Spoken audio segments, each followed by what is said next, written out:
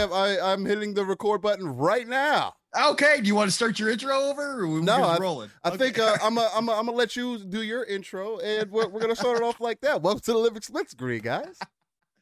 Episode 19, Living Split Screen is here. Good morning, Steel.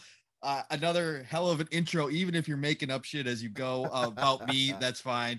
You're my hype man. I love you, and I appreciate that. It's a great Saturday morning. We're finally getting rain here. Oh, wow. We are been in Drought City, and we're finally getting some rain, so it's a perfect morning to be doing some podcasting, which it always is. Saturday mornings, because Living Split Screen is my favorite place to be of the week. But yeah, man, it's been kind of a slow news week, but as Steele alluded to in his intro, we always find a way. And last week we thought we were going to have a short show, and it wound up being our longest show. So you guys know how it goes. Chat, you were a big part of that last week. Love seeing everybody out there already, in the chat, and hopefully you guys might give us some more ammo this week that we can go off of. But like Steele said, had an awesome week this week. He and I got to play a lot. Well, last weekend rolling into this week, we got to play a lot of the Ascent, and we would definitely will give you our updated thoughts on that. We have not beat it yet, but man, we have been putting work in there. I got to play some Back 4 Blood. Got into that beta. And we'll talk about that a little bit. Yeah. We'll talk about that in a little bit. Otherwise, that's been about it for me. The usual. Plenty of games been dropping. I don't know how many. I think it was 3 or 4 games showed up in Game Pass that I completely forgot about. So I picked up Blue Mines. I picked up Dodgeball, Academia, which I popped on for about an hour. Did you? What did you actually think about that, man? Does it seem pretty cool? Yes.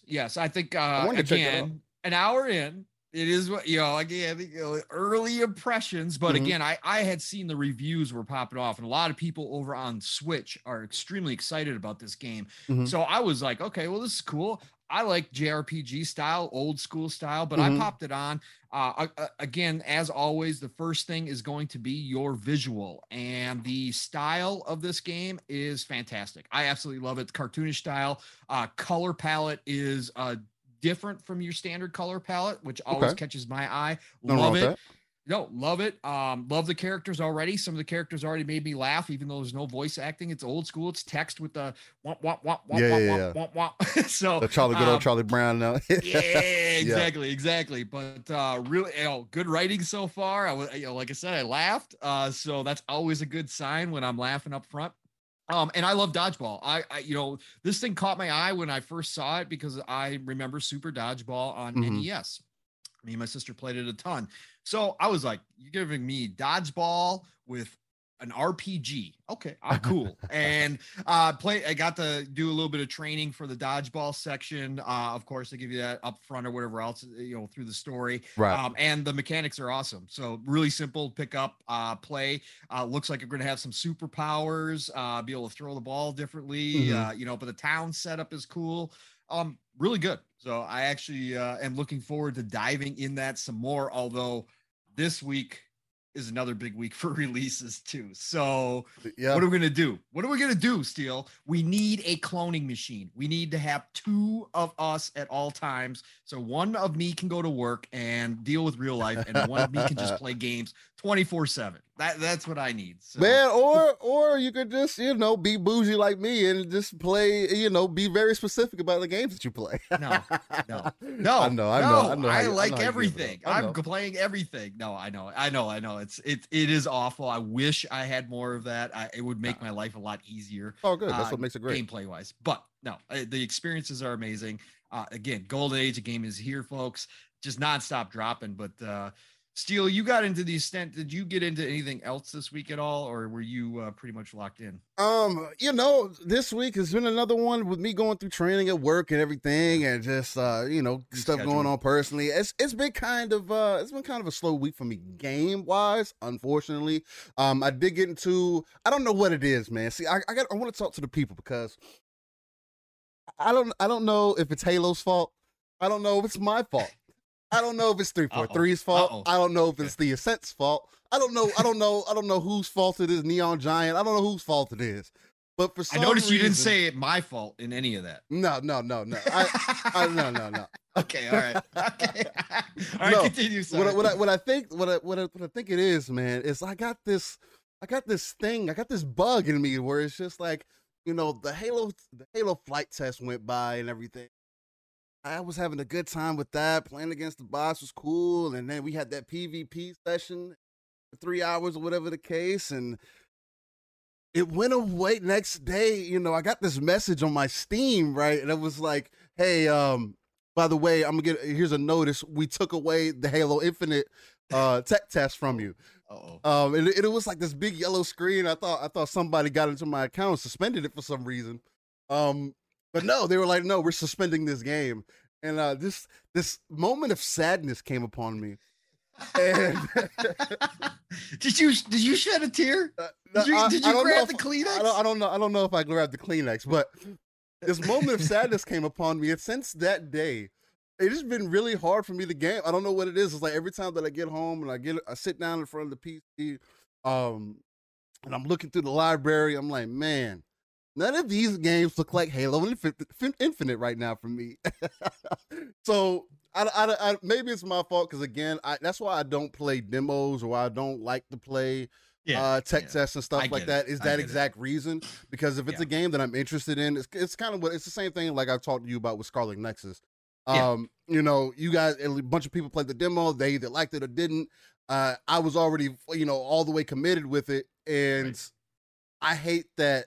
Not necessarily FOMO, because it's not fear of missing out. It's just when you enjoy something, want to keep playing it, right? And I feel like that's a thing for everybody, where you just get so enthralled in whatever you may be playing, whatever you might be watching, whatever the case may be. And it's like a good TV show where you just got to binge it. Like after that point, it's like, oh, what happens next? So that's been kind of my thing. But I think what really kind of done it for me, other than just like personal shit, is the Ascent, man. I was having some issues because the Ascent on PC, for whatever reason, now I was able to finally update my BIOS on my PC. I haven't been able to do it since I got my new motherboard, and so it's been on the default BIOS, and I'm using a Asus B550 rig, ROG Strix motherboard.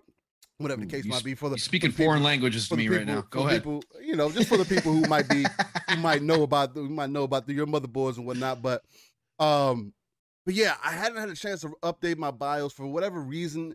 I was having an issue to get into the BIOS originally, but it would boot the PC just fine. So I was like, oh, whatever, I'll get to it later. And I just got to a point where I was like, man, maybe I'm having a BIOS issue or something going on my side that I need to update. So I just went through, updated a bunch of stuff. And I haven't been able to jump into the Ascent, but my whole point with that is, for whatever reason, the Ascent is very poorly optimized on PC. I know the last time me and you played together, I want to say that was a few days ago. Last time me and you played together, I was getting in there. I'm playing at I'm getting into the game, mind you, playing on a 1080 screen, 120 hertz. I'm playing on ultra settings. Got everything turned up. Playing at 120 frames, we're playing fine, and then all of a sudden, the game goes down to 30. Right. I'm like, okay. And see, when you jump down from 120 to 30, at least on PC, it's very noticeable. Like it starts getting choppy. People are like, oh, we've been playing at 30 FPS for however long, and it's never been. No, it's noticeable when the game is not meant to be played that way. I believe the Ascent is meant to be played at 60 frames minimum. Especially on console or whatever the case might be. So it was very jarring for me, and it was actually starting to turn me off. I was getting pissed off at the game because there was other one was before that. I think what started it before that is we were playing, and then we were having. Because you were having it on the Series X too, where we'd be in areas, right, and we'd be walking through we'd be killing people or killing mobs or whatever the case might be, and the frame rate would be just fine. And then we'd get into an area, we'd just get into a regular area, and now the game wants to be choppy. So I was like, okay, so when all the mayhem's going on, everything is good. But then when we're just walking around trying to get to the next mission or whatever the case, now everything wants to start chopping up or whatever. And I was like, see, Luke Steele was saying it's a DirectX 12 issues. And Luke Steele, see, that's what I thought too, my guy. But I turned off DirectX. I went back to DirectX 11 after the first day. And I'm still experiencing the same things. I'm still getting the same issues. Now, again, it could have been because I didn't have my BIOS wasn't fully updated or whatever the case might be, but everything else was updated and I wasn't having any other issues. I just think that there's optimization issues. The only reason I say that is because I ducked through the internet and everything, and I saw other people saying similar things that, hey, I'm experiencing all these other issues. You got to go into the NVIDIA control panel and make sure you set the game at 100 frames or set it whatever frame rate that you want to play at so it stays there. And then I was doing those things and the game would still drop down. It would start off with playing 100 plus frames and then it would drop down to 30 and then I would play more and then it would drop down to 10. I was like, yeah, I can't do it. It got to the point where it was just pissing me off. Yeah. So I was like, you know what? Instead of just getting pissed off at the game, I'm just going to play on my Series console. So went over there, hopped on the Series S. And I feel like after we hopped on, I got on the Series S, I've had solid experience since. I haven't had any issues. So most of this gameplay that you're going to see today, again, the gameplay that you're going to get today, the first half of it is on PC. So you'll see that I was having smooth gameplay. Like things were working just fine. And then we got to a certain point and then things just got choppy. But the back half is actually played on the Series S. So you let me know if you can tell the difference. But with that being said, yeah, man, so I was just trying to prevent frustration with this thing. Because, again, I mean, we were having a good time with it. Yeah. Although, and it's a good way to, like, kind of roll into this. But because I know we wanted to touch on it since the update came out before we get to the upcoming games and everything. But for me, there's other things that are going on within the Ascent as far as just optimization wise goes. There's some frame issues. I know Pong was saying like he's playing on the Series X, right? Yeah. And on the Series X, you're not expecting to run across some of these issues. But I thought it was initially because we're connection issues, whatever the case might be. But even Pong was saying like he was experiencing some choppiness in some areas. It's random. It is random, just random choppiness. And it was just like, it just pulls you out of the experience, especially when you get, when you get really into it, man. Because we're loving the weapons, we're loving the combat, we're loving the mission structure. Shout out to Poon out. You know what I mean? He's Poon the guy, my boy, the homie Poon. But yeah, it's just definitely seems like there's something else going on within the game that can be a turn off, but I don't want that to discourage anybody, right? If you're having a solid time with it, keep enjoying it. I've heard other people that were having an excellent time with it. So hopefully it continues to get those updates and everything else. Luke Steele again says, for sure it is not well optimized in any case, and weirdly the ray tracing and DLSS options either don't work or aren't available on the Game Pass PC version. Yeah, Luke Steele, it's still the same thing for me. I don't have any of those options.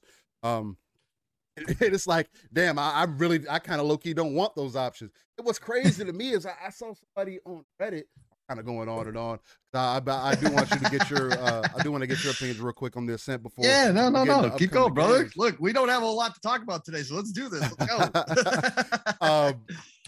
But I saw somebody just to talk a little bit more on the PC side of things.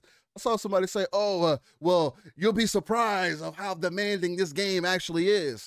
Even at 1080p at Ultra, I'm like, no, man, I was just playing the game just fine at 120 plus frames with no issues. And no, that just makes no sense.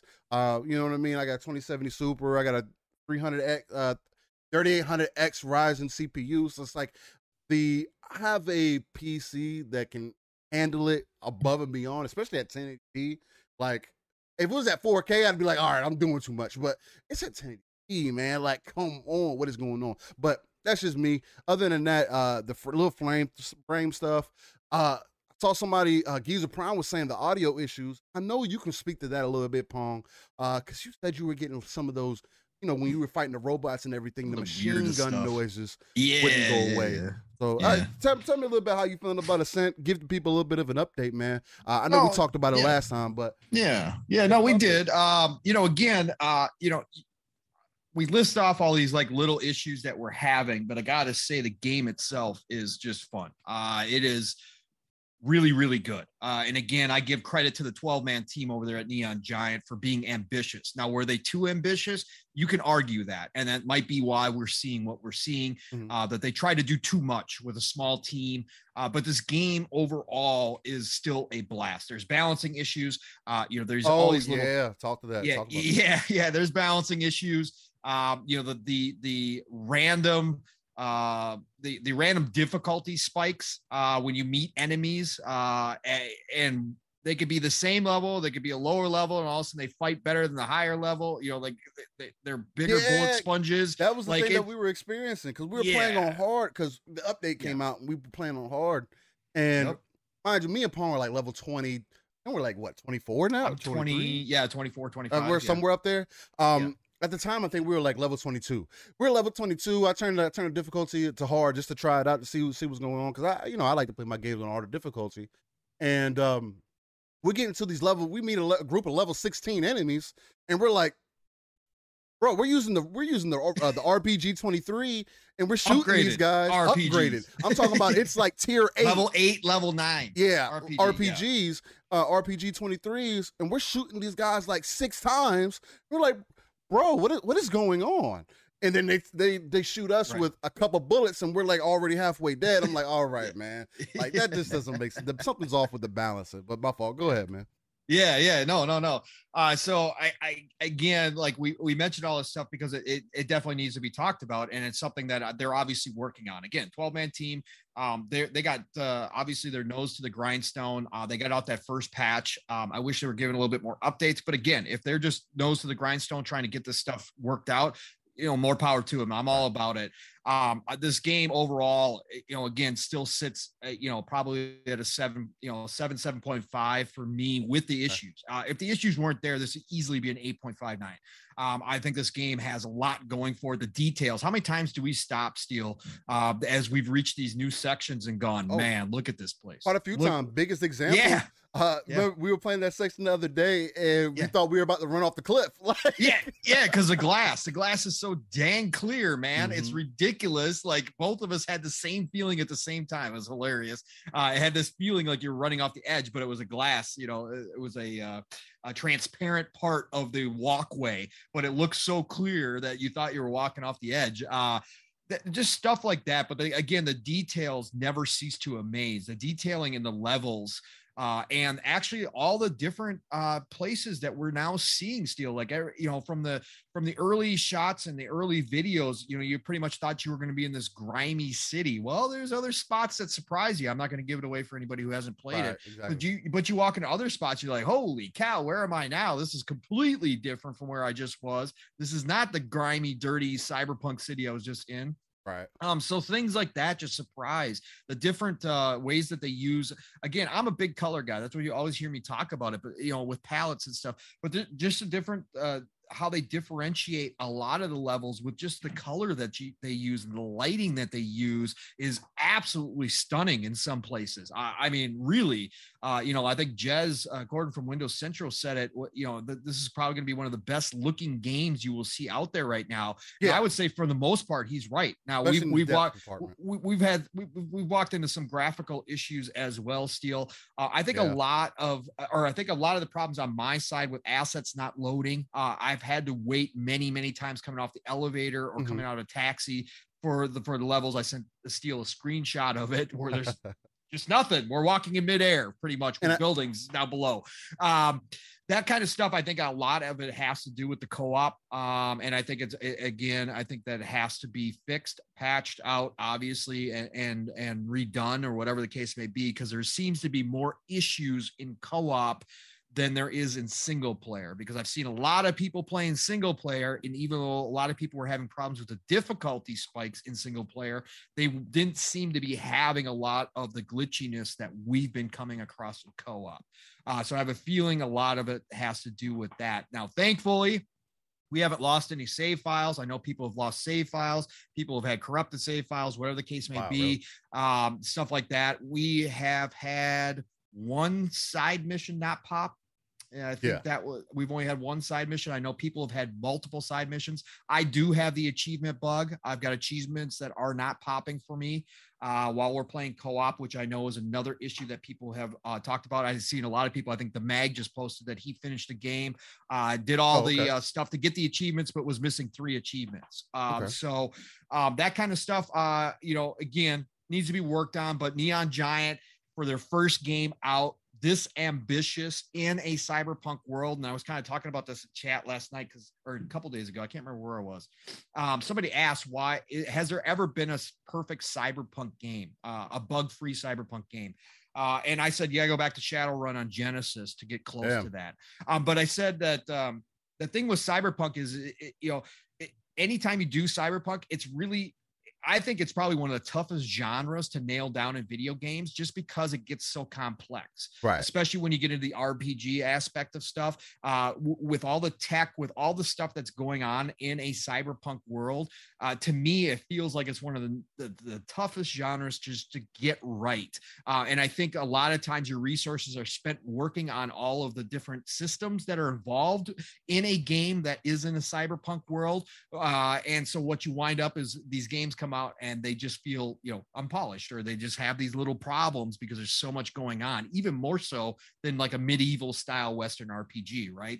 There's a lot of stuff going on there, but it's not as complex as what you got going on in Cyberpunk. At least that's just my feelings. Again, no experience in dev work, but again, Cyberpunk worlds just seem to have these little issues all the time. So, but overall, again, the experience, Steele and I are having a blast. I still have a couple short videos I clipped from Xbox that I have to post to Twitter of some craziness, because Steele and I have an army of mechanical spiders. Yeah, we love those spiders. We love those damn spiders that we throw out that these enemies just aren't ready for, because we get like I don't know, probably 12 to 14 spiders on screen at the same time, and stuff gets hectic along with our RPGs. So yeah. It's been a blast. I love the game. I'm really impressed with Neon Giant out the gate. I think this is a studio to watch as they grow, as they learn. I think this is obviously they definitely have the know-how. Now they just got to get better at putting it all together in the final product, right? They took extra time to get to this point. So I'm glad they didn't release last year, because I can't imagine what kind of state it was in last year. Now seeing it here, right? With the pandemic and everything else, this was supposed to be a launch window title. So I'm glad they delayed it. I'm glad it's where it's at. Unfortunately, there's going to be some people who are just turned off by the glitches and the bugs. Some people are more sensitive to that stuff. I'm not. I come from the old school when we got a lot of that stuff back in the day. So I pushed through it. I just have fun with it. But there's a lot of people nowadays, especially with how many games that are out there, that are going to play this, encounter some of the stuff that you and I have encountered, Steele, and put it away. But I'll tell you what, most of my Twitter feed, anybody that's been playing it for a while, having a great time. Having a great time. K-Mega's loving it. Shout out to K-Mega. I saw him tweeting about it. I've seen so many people just really, really loving this game. Like you and I are, despite the bugs. We just have to mention what's going on. The difficulty, why don't you talk about it? Because you kind of played around the difficulty on your side, because you're hosting the game. What did you see out of the difficulty patch that they put in?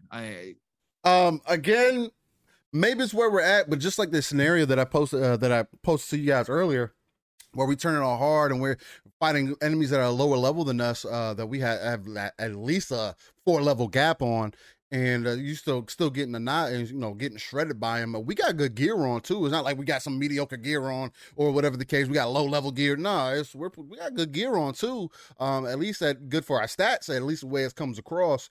And I guess it kind of speaks to what Jess Corden was saying about the RPG element and how some of the stats don't really scale well with the game overall. Yeah, he said on Xbox 2 yesterday, not to jump in, but since you brought that up, he said on Xbox 2 yesterday, he just wished they would have dropped the entire RPG element and just ran and just perfected a twin stick shooter. Mm-hmm. Yeah, and I agree, and I agree with some of those points. Yeah. I do like what they're going for. But another example, of that, I guess, of the scaling or whatever the case, because they let you, they let you get whatever gun and take it with you, right? You can level it up as much as you want to, whatever the case might be. I started using the EBR, the gun that had the tracing rounds or whatever the case that you said, the energy one. Yep. And I started using that. I got that gun to level 5, and it's stronger than my level 9 submachine gun. Yeah, I know. And I was like, okay. That doesn't really make sense. If it's supposed to scale with me as I'm leveling up, if you're going to give me that opportunity to spend the resource, because it's not like you get this resource and they just drop like it's rain, right? It's not, they just don't drop out of nowhere. Like you got to kill enemies and you got to go to these different areas. You got to do a bunch of missions to get these resources. So it's like when you spend them, you got to spend some time going to go get some more.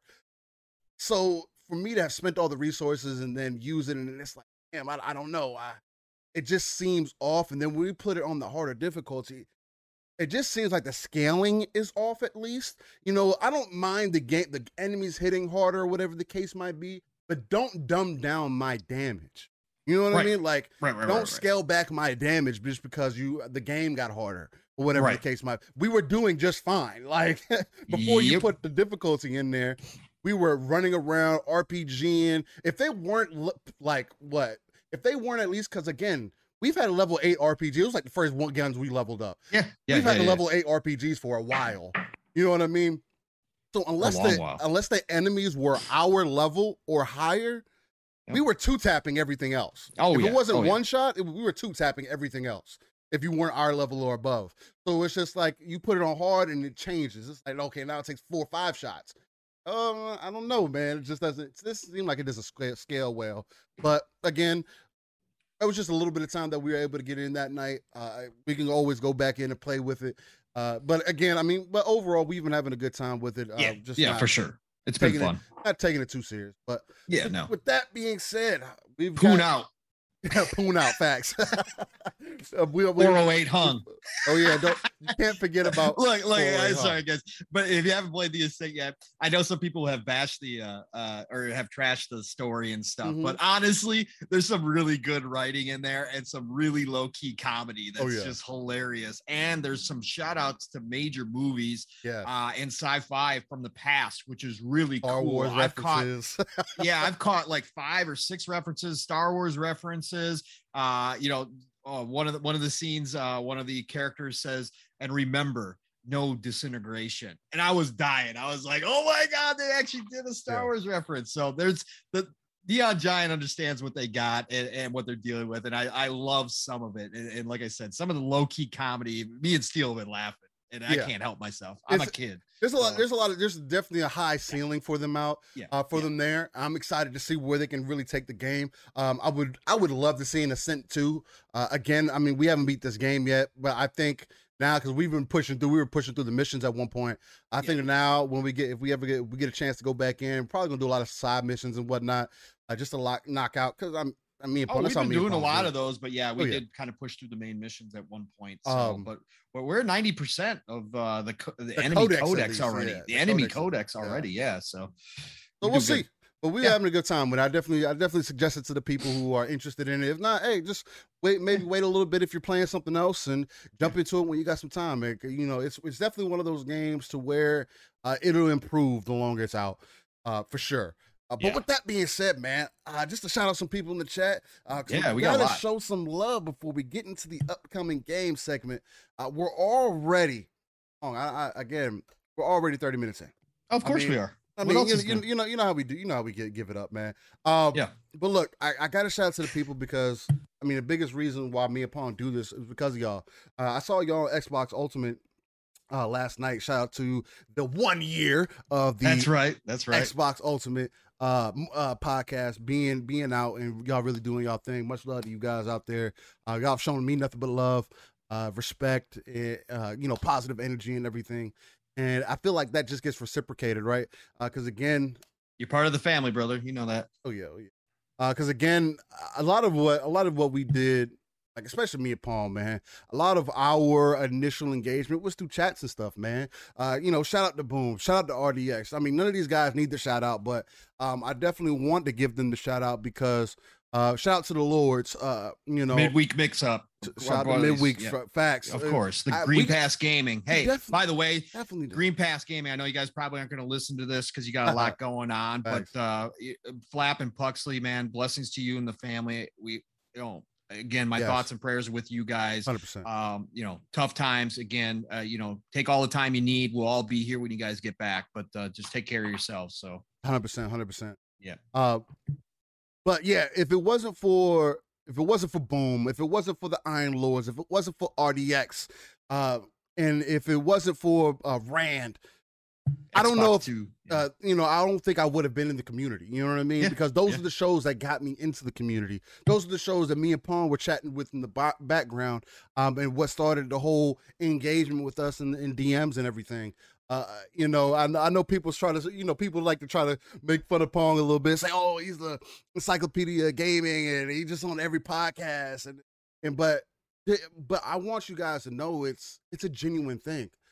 Pong does these podcasts because he loves talking about it. It's beyond, it's a passion, but it's not only a passion, but it's something that he genuinely cares about. And it's the same thing for me, man. Like, I wrote a post the other day, just trying to point something out that, because everybody was talking about, since I've been joining the community, and we've been in the community over a year now. Yeah. About a year now. Yeah. About a year and 5 months for me. So okay. It's probably been a little over a year for me.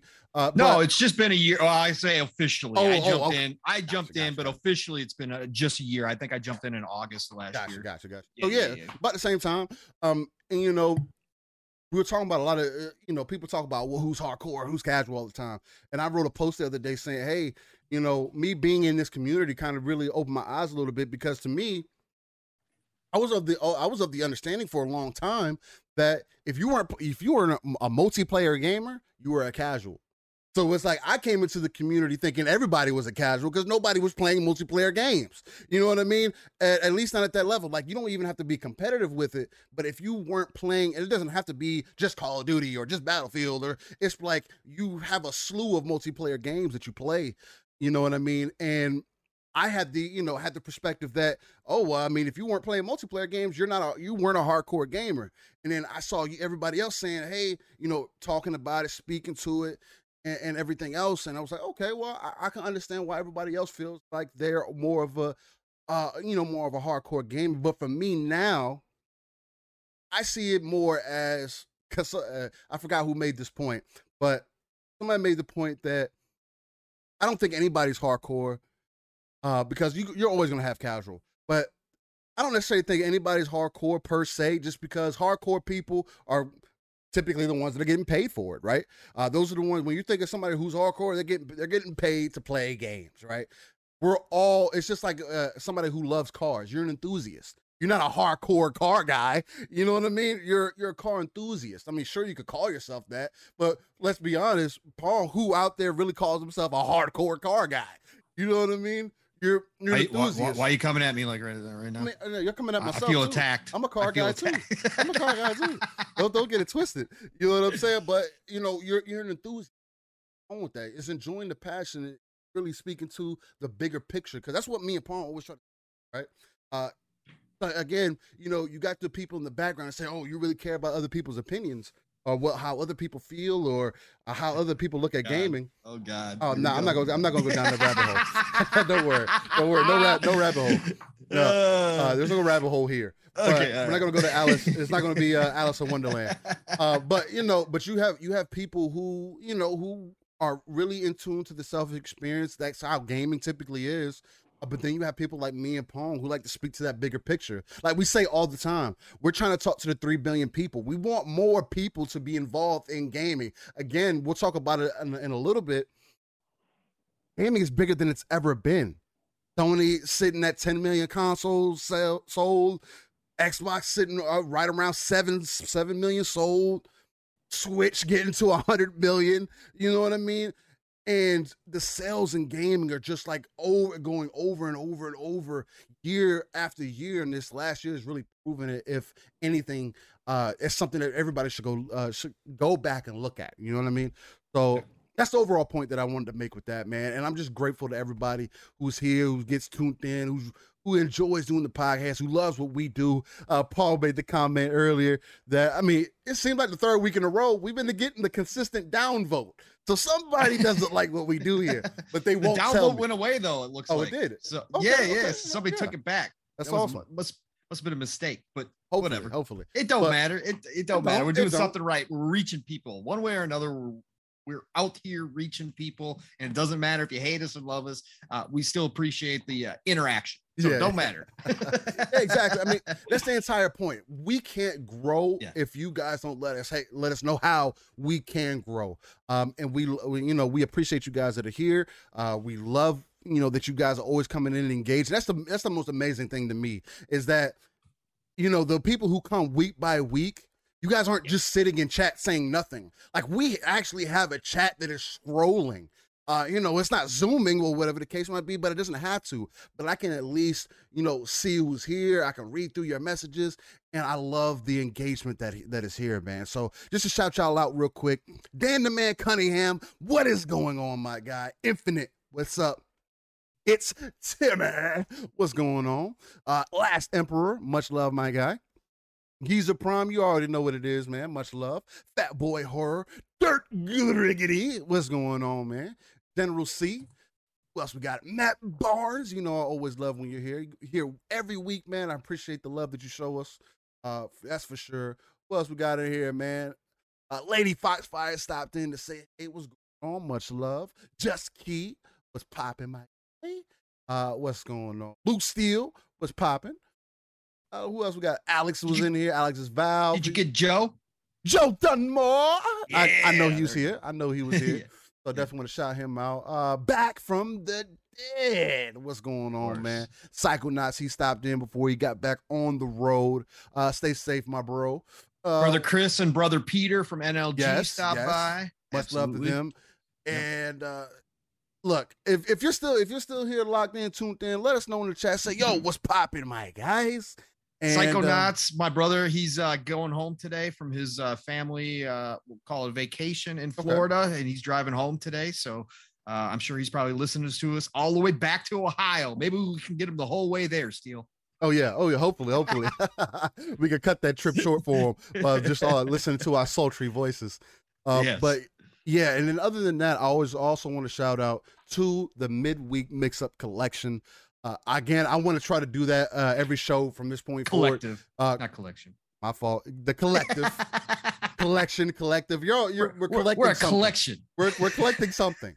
The collective. You're completely correct. Shout out to the midweek collective. Midweek mix-up collective. That's a mouthful. It is. Wandering Dutch. Say that 5 times. I think he did it fast. on purpose. I think Dutch did that on purpose. Mr. Kima, we see you. Yeah, we much see love, you. much love. But yeah, man, I just want to show y'all some love and the appreciation that you guys have shown and the support. With that being said, man, let's go ahead and get into these upcoming games, man. We got to let the people know because nobody else likes to let the people know what is going on within the gaming space, what games are releasing, what can you look forward to, and we do this week by week, man. We only let you know what's coming up within the next week. The Sly Crow, I see you. What's good? Last Emperor, I see you. But let's get into these upcoming games, man. What you got to tell us, Paul? What is going on with upcoming games, man? Man, another huge week, especially on the indie side of things, man. We are just so blessed right now as gamers. It's absolutely insane what is happening. I cannot believe it. So we've got the week of August 9th coming up, again, using GameInformer.com / or / I should say 2021. Again, not perfect by any stretch of the imagination because there is so much coming out. They are going to miss stuff, but we are going to use this one for this week. So first up on this list is Black Book coming out to PlayStation 4, Xbox One, Switch, and the PC developer Morteshka and publisher Hype Train Digital. Now, this is an interesting little title. This I actually played during the demo, the ID at Xbox demo week. Where they released like, I don't know how many it was this year. I think it was like quite a few. I think it was like 40 plus, I know it was at least 50 plus. Yeah, something like that. Something crazy. 40, 50, 60, 70, it don't matter. They gave us a chance to play a lot of them. And I actually picked this one out of the group, knowing nothing about it. Really? You know, I kind of read the descriptor.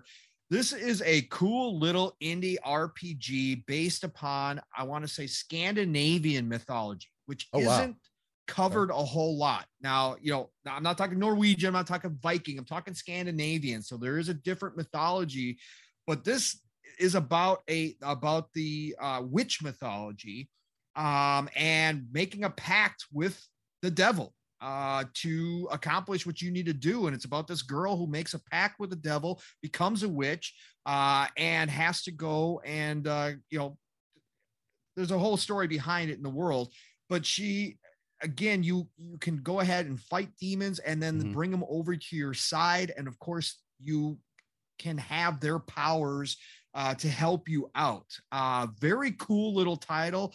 The style is very simplistic, simplistic style. The faces kind of bothered me. In fact, they were so simplistic. However, there's some beautiful, like the scenery, the environments with that style look gorgeous in some places. So I was actually enjoyed my time with this demo. So anybody's looking for something, you know, smaller scale RPG mechanics with card system. I forgot to mention that. It does have a card system as well. Go check out Black Book and take a look at it. It might be up your alley. I might jump back into it. Actually, that's how impressed I was with it, and how much how much fun I had with it. Acting is independent act. It's a small game studio. It definitely can tell. But again, doesn't detract from what the game is. I love indies, so I don't mind that stuff. Just overall, I had fun with the gameplay. So Black Book comes out on August the 10th. And then next up we have Button City. Don't know if I've heard this one. There's this a is cutesy an game. animal, cutesy animal game coming out PlayStation 5, coming out next gen. They don't even list 4 or Xbox One. It's PlayStation 5, Xbox Switch. Series console, Switch, and PC. Okay, cool. Haven't heard about it, but next gen only. Right. I know. Is that game gonna have ray tracing? Ray trace cartoon characters in an artistic world. Right. That's kind of crazy. But yeah, that comes out August 10th as well. Godfall, the game that could not be done anywhere but next gen PlayStation 5, is actually coming to PlayStation 4, shockingly enough. I can't believe Randy Pitchford lied. I can't believe that. But Godfall coming to PlayStation 4 also on August 10th. Good game. Lawn Mowing Simulator. Yes, that is right. Anybody want to go check that out? Jez had a couple funny tweets the other day from Windows Central yesterday. He was playing it and doing awful. But Lawn Mowing Simulator, I get enough of that in real life. I'm gonna be honest, I'm not picking this up. So, what? So you don't want to put circles in the grass? You can tell this when is you going to be a streamer's delight. You know, there's going to be people cutting all sorts of phallic things into the grass. You know what's coming, Steel. So this is going to be a streamer's dream. But anyways, Lawn Mowing Simulator comes out to series consoles and PC. This is a console exclusive for Xbox. Oh, it's on. Yeah, it is. Yes, it is. Phil and his team putting in work. Curb Digital. Shout out. Yeah, you locking these down, man. Oh, all right. Lawn Mowing Simulator, Xbox Series console, PC, August 10th. Yeah, much love. Glitch Punk is coming to PC on August 11th. Developer Dark Lord and publisher Daedalic Entertainment. Again, I'm all about cyberpunk stuff. I think this is a narrative-driven one, if I remember correctly. Yeah, it doesn't have any details. Yeah, it doesn't have any details. I think it's narrative-driven, but that's totally cool. I'm all about cyberpunk world. So if you're on PC, check that out. Icarus for PC on August the 11th. This is an adventure by Rocketworks. 1 to 8 players. See some of these pictures down here? It's a PvE survival game. Yeah. It's looking it's looking pretty nice. It's looking pretty cool, actually. PC gets so many cool stuff. I can't wait until they start bringing more over to console, even though we have enough games as it is. I just want to try all these games, Steel. You know me. I can't stand it. I know. I see something like that and I'm like, cool, like a whole living world survival kind of game. I'm down. Let's try it out. Instead of surviving in real life, go survive in the game. Right, survive the game. I'd much rather try to survive in the game than in real life. Seed of Life is coming out. This is a puzzle game from Mad Light Studio, Leonardo Interactive. That is coming to PC on August the 11th. And then we have Art of Rally. Oh man, I've been waiting for this. I watched the Indie Gamer. Shout out to Indie Gamer. He has put me on so many games. The man is incredible, especially when he does his demos and he plays these games. I walked into his stream, 5 months ago. I clicked on one of the streams while I was at work and I saw this game, and me being a car fan, racing fan, I was like, Indy, what is this? And he's like, Art of Rally. I'm like, is it on console? Of course not. It's on PC. Of course. But he's like, but it's going to be coming to console someday. So I have been waiting on this game, and it's finally dropping. And guess what? It's coming into Game Pass day and date, but it's also coming out for PlayStation 5, Series consoles, PlayStation 4, Xbox One, Switch, been out on PC. Art of Rally. Go check this out. Again, simplistic style. Looks like a completely top-down, almost old school RC Pro-Am kind of feels to it, but obviously upgraded real life cars, not like remote control cars or anything like that, but rally style, and it looks absolutely phenomenal. Facts. I've been waiting on this. I'm probably gonna beat the entire game once it comes out on Game Pass. Good. I love to hear that, Steel. I didn't know if you were into Art of Rally yet or not. Yeah, I'm into all types of racing games. Art of Rally seems cool. It seems like one of those games, especially after work, with kind of the weeks I've been having, retaining a lot of different knowledge and whatnot. It definitely seems like one of those games. I do the same thing with Forza too, but this seems like one of those games where I could just jump in, have a good time with it. If it has difficulty settings, put it on a harder difficulty and just have a good time. Just, drift around corners and see how fast I can really, get my time down. So sounds like a good time. Exactly. Steel, how long would it take you to pull up that video I sent you on Foreclosed? I already have it pulled up. You already have it pulled up? Okay, because that's the next game. So if you want to pull that up. Hey, guys and gals, there are so many games coming out. Like, you can't keep up anymore. This one popped up on Twitter yesterday, and I was like, what is this? Why have I not heard about this game? So I got the Games Radar video that they showed gameplay of. Again, I don't know how I missed this game because usually I'm on top of Cyberpunk games. But again, there's so much coming out. I think this is kind of where we're at now. If you can't spend 24/7 online just looking at new games coming out, you're going to miss stuff. So I want to bring attention to this game, because I watched the gameplay video from Games Radar. This is a narrative-driven game. It's called Foreclosed. It is by Merge, and this is a narrative-driven action game. There is action to this game. You are going to be actually using weapons and cyberpunk abilities in this game. They've got all of that. It's coming out on everything. You name it. It's coming out on Stadia, for God's sake. Oh, wow. So, yeah, it's coming out everywhere on August 12th. But the art style in this game is phenomenal. It's comic book mixed with anime it is beautiful. And so I just wanted to bring a little extra attention to this, and kind of show everybody what this game was about, because I think some of these games, like I said, if we don't look at how just, oh man, I just love it. I just absolutely love it. So again, Foreclosed is the game. It's coming August 12th. It's not in Game Pass or anything like that, but it's coming out on absolutely everything. So if you guys are more interested, go check it out. Games Radar did a whole blowout on it, which I didn't realize. IGN did a blowout on it. So there's been a lot of people out there showing it off, but I just haven't seen it. But this just looks absolutely incredible, and I can't wait to try it out. I'm legit, like yesterday I saw it and I'm like, you know what, this is added to the list instantly. So nice. I just think it looks absolutely cool. So that's Foreclosed. Let me get back to my list here real quick. God, I was just admiring the video right there again. Are you good? Because it just looks phenomenal to me. And then we got Naraka Blade Point from PC on PC. This is an action game coming out of 24 Entertainment as a developer. NetEase Games Montreal. It is coming to PlayStation 5 as well, but that has to be announced yet. So PC on August 12th. This looks like a cool game too. Yeah, I actually played it. Oh, did you? Oh, yeah, I got into the open, well, not the closed beta for it. And it is it is an interesting game. I thought the game was actually going to come to all consoles. Okay, you know what I mean? Yeah. But apparently it's not. It's only coming to PlayStation and PC, and it's all right. It's basically a battle royale melee fighter. And it has a lot of good potential to it, man. You got the option for you got a grappling hook. You pick up weapons, and it's all melee based, man. They do have some guns in there too that actually, they fit. You know what I mean? For at least for the world and what they're doing, but it's kind of like an over the top melee based battle royale kind of game, right? Okay. I do have some gameplay up on my channel for that for Naraka Blade Point if anybody wants to check it out.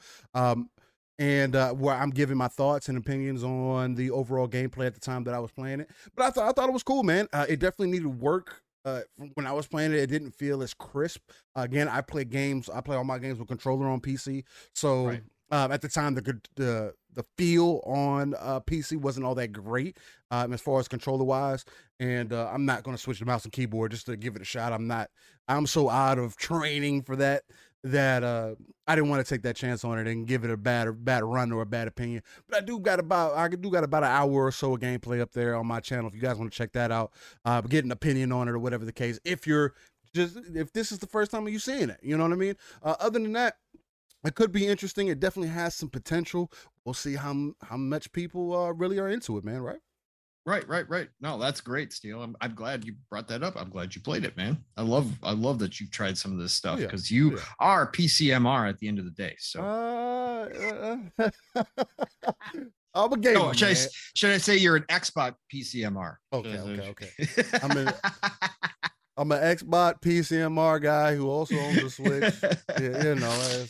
That's just how life goes, I guess. I know, right? I hate that, but I'm a gamer. I know. I hate the labels. You know that. All right. So that was Naraka Blade Point again, guys. So check that out. Oh, and then here's the big one. This is what we've been waiting for. This has been locked down to Switch and PC for so long, but we're getting it. Game of the Year, Indie, Hades is finally coming to PlayStation and Xbox. Of course, the big news is we get it on Game Pass. For those of you that are obviously enrolled in Game Pass, guess what? You get an absolute home run game dropping into Game Pass if you are into roguelike games. Okay. Again, that's not for everybody, and I get it. Steele, I don't even know if you're going to try this one out. Well, Hades, yeah. Oh, after playing Death's Door, Hades is your deal. Yeah. So Hades, again, I think everybody at this point has probably heard of Hades. Absolutely gorgeous game. The music is unbelievable. Again, the soundtrack for this game is just wow. Again, it's like up there with like the Dooms and that kind of soundtrack. It fits perfectly with the game. Supergiant Games, again, go get this game, download it. If you're into roguelikes, if you want a challenge, go play this game. Just take a look at the videos if you have not seen it. Like I said, I think most people here by now are going to have seen something on Hades because it took the game industry by storm last year. Again, coming out of Supergiant Games, won Game of the Year awards all over the place. And now we get it on finally on PlayStation and on Xbox and in Game Pass, which is a huge win for Xbox. They did have some issues with Supergiant Games in the past. It seems like the fences have been mended. Phil and his team has done a phenomenal job, and they got this game to come into Game Pass. So Hades, this has been huge on my list forever. Again, shout out to the Indie Gamer. That's the first time I saw it because, of course, I don't own anything Nintendo. And he was playing this game on PC. And, of course, I don't PC game. So, between those two, I didn't have the option to get this, but I watched him play this on his stream. And, my God, I fell in love instantaneously. Just a little quick side note, I shouted it out last week as well, but if you guys are waiting on Hades this week and you want something to scratch that itch, Curse of the Dead Gods with dropped into Game Pass, go check out Curse of the Dead Gods. Cloud, some people know him from GBTB Nation, who does play a ton of indie games himself. Cloud actually tweeted out, I had made a post about something yesterday in Cloud about Hades yesterday. Cloud said that he actually thinks that in his opinion, in his personal opinion, he might enjoy Curse of the Dead Gods even more than Hades, and he absolutely loves Hades. So if you guys need a scratch and itch, Curse of the Dead Gods, which is in Game Pass, is phenomenal as well. But Hades is something that a lot of people have been waiting on. Big, giant get. This is going to be huge at the end of this week. Again, I've been looking forward to it. Steele, you got anything more to say about it? Because I mean, well, one thing I do want to say, it sounds like you got a little low right there for some reason. Maybe it was just me, but hey, people, let me know if Pong sounds like he might be a little low. Rescue Squad, what's going on? I did those updates this morning. There you go. So there you never go. know You what's sound happening. fine. You sound fine Okay, now. All right. I probably was too far away. Yeah, that might have been what it was. I am thoroughly interested in Hades. I was interested in it before. I've been debating on whether I wanted to get it on PC for forever. But again, the gameplay style is one of those things where it's not something that I necessarily would just jump into. Again, with my time, I value a lot of my time in the games that I get involved with. Like I talk with you in the background with all the time, Paul. It's like when I get into a game, I get fully involved in the game, and I want to fully play it and beat it, and I commit myself to it and everything. And it takes a lot for games to attract me. Death's Door was a game that I saw again from the Devolver Digital show that I just took a chance on, and I thought it was interesting. Bought it, had an amazing time with it. And so from Death's Door, I now have a supreme interest in playing Hades. And I've still been on that fence of, I don't know if I'm going to buy it. I don't know if I'm going to just wait till Game Pass. But it looks like, hey, the more and more I debate, the sooner it's going to come out on Game Pass. So, yeah, between the other games that I'm playing and everything right now, it'll probably end up being on Game Pass before I consider it again. And then when it drops, I probably will switch straight over to it. But I'm excited for it to come out again. Like you said, it's an indie game that was a runner for Game of the Year. Again, proving that point that indies drive the market also. Indies are able to, go outside of that box, do something a little different, and really catch the attention of a greater audience, man. And force, these first-party developers or whatever the case, second-party developers, whoever else who isn't technically an indie dev, to look at these games and say, damn, what do we need to do different? Because it's crazy when you have indie games that get announced and they're like, oh, it's a game of the year. You know what I mean? So right. It just gets me more excited to really test it out. I'm a sucker for like soundtracks and stuff like that. That was one of the number one things that attracted me about Doom initially. Is the soundtrack. I love the soundtrack going in between and killing different enemies and everything, and Hades is pretty much the same way. And if it has any relation to like Death's Door as far as like the combat and everything goes, I actually think the combat and everything is a lot more expansive in Hades from everything that I've seen, which is going to be exciting for me because I'm all about that. But yeah, man, I'm excited to play it, bro. Yeah, I can't wait, dude. I can't wait. And I am so happy this is finally coming. So yeah, no, like I said, another big week. Art Rally, Hades, again, we are just so blessed. That Foreclosed game that I pointed out. Again, games are just coming out at such a pace right now. It's unbelievable. And a lot of this stuff was supposed to be out last year, but got pushed. And a lot of people thought 2021 wasn't going to be the best year for gaming. Guess what? The second half of this year is going to be absolutely insane. We have already started to see it, and it's going to keep going here. So, get your fingers ready because there's a lot of playing to be done out there. So can't wait. That's it for this week. Oh, no, wait. No. Got one more? Yeah, I got one more. How could I forget? Steele. And I call myself a gamer. Oh man, you got to talk about this one. How in the world let me get back to that screen. Almost forget this. Let me get back to that screen because you have to talk about this one. You have to talk about this one. Look, I don't even know if I'm going to have much to say because again, it speaks for itself. So there's really nothing more to say about this, man.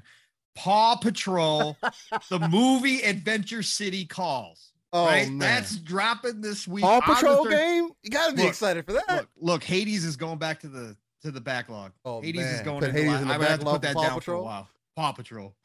Coming out for PlayStation 1, PlayStation 4, Xbox One, Switch, 1 to 2 player co-op. It's a co-op game? It's a co-op we can game. stream it.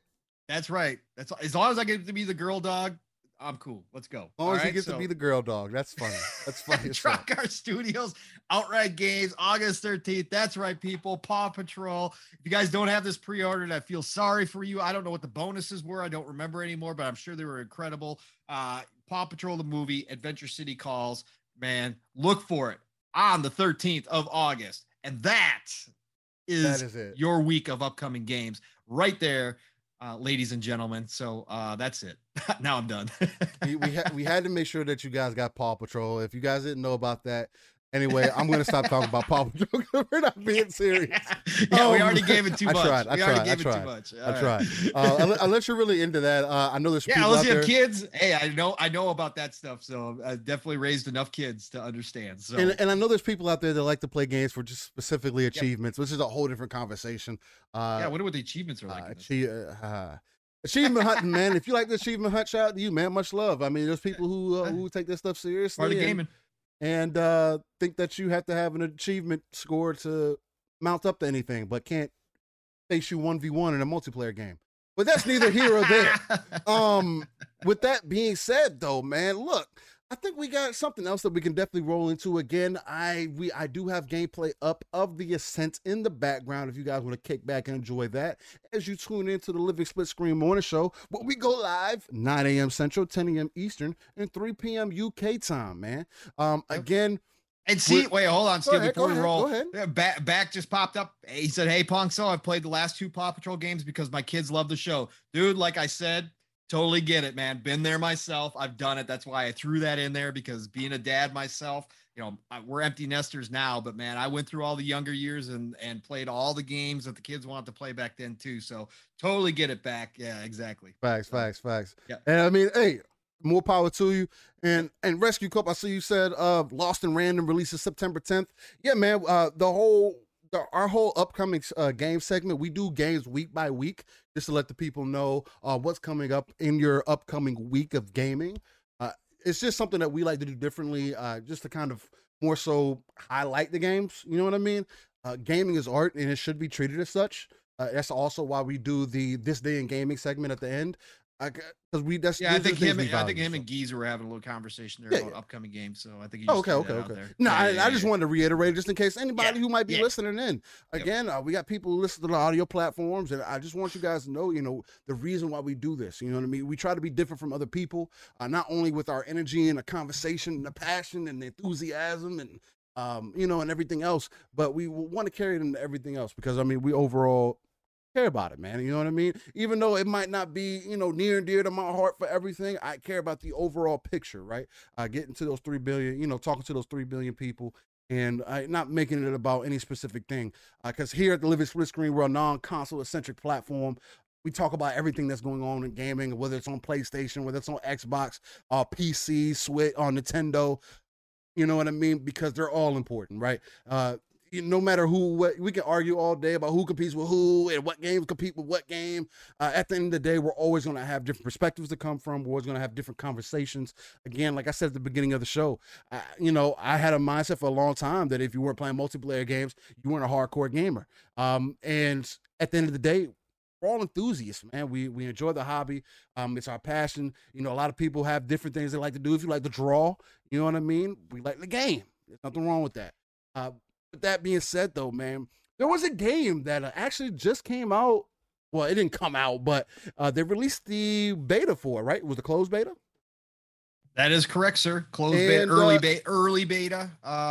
That's what they called it, because they're going to have an open beta this coming week as well. So that's going to be big for a lot of people that didn't get into this round. So facts. Yep. But there was a game that came out in closed beta that a lot of people are saying is Left 4 Dead 3. You know what I mean? But it's actually Back 4 Blood. It's made by the same devs, I believe, the same people that made Left 4 Dead. Made Left 4 Dead. Pretty much have their hands in this one also. And everyone's been saying, some great things about it. So I definitely wanted you to talk a little bit about it before, because you got more of like the positive highlights. I'm not saying that I don't have anything positive to say about it, but I don't particularly have a huge interest in it. I was never a huge Left 4 Dead guy. And again, when I looked at it, it made me feel like I might as well just play Call of Duty Zombies. And I mean, that's just my perspective. And there's other games that I would rather play. But I do want you to talk to the people about what you experienced, what you liked about the game, and the overall potential that you think it might have. Yeah, Left 4 Dead was a huge game for me.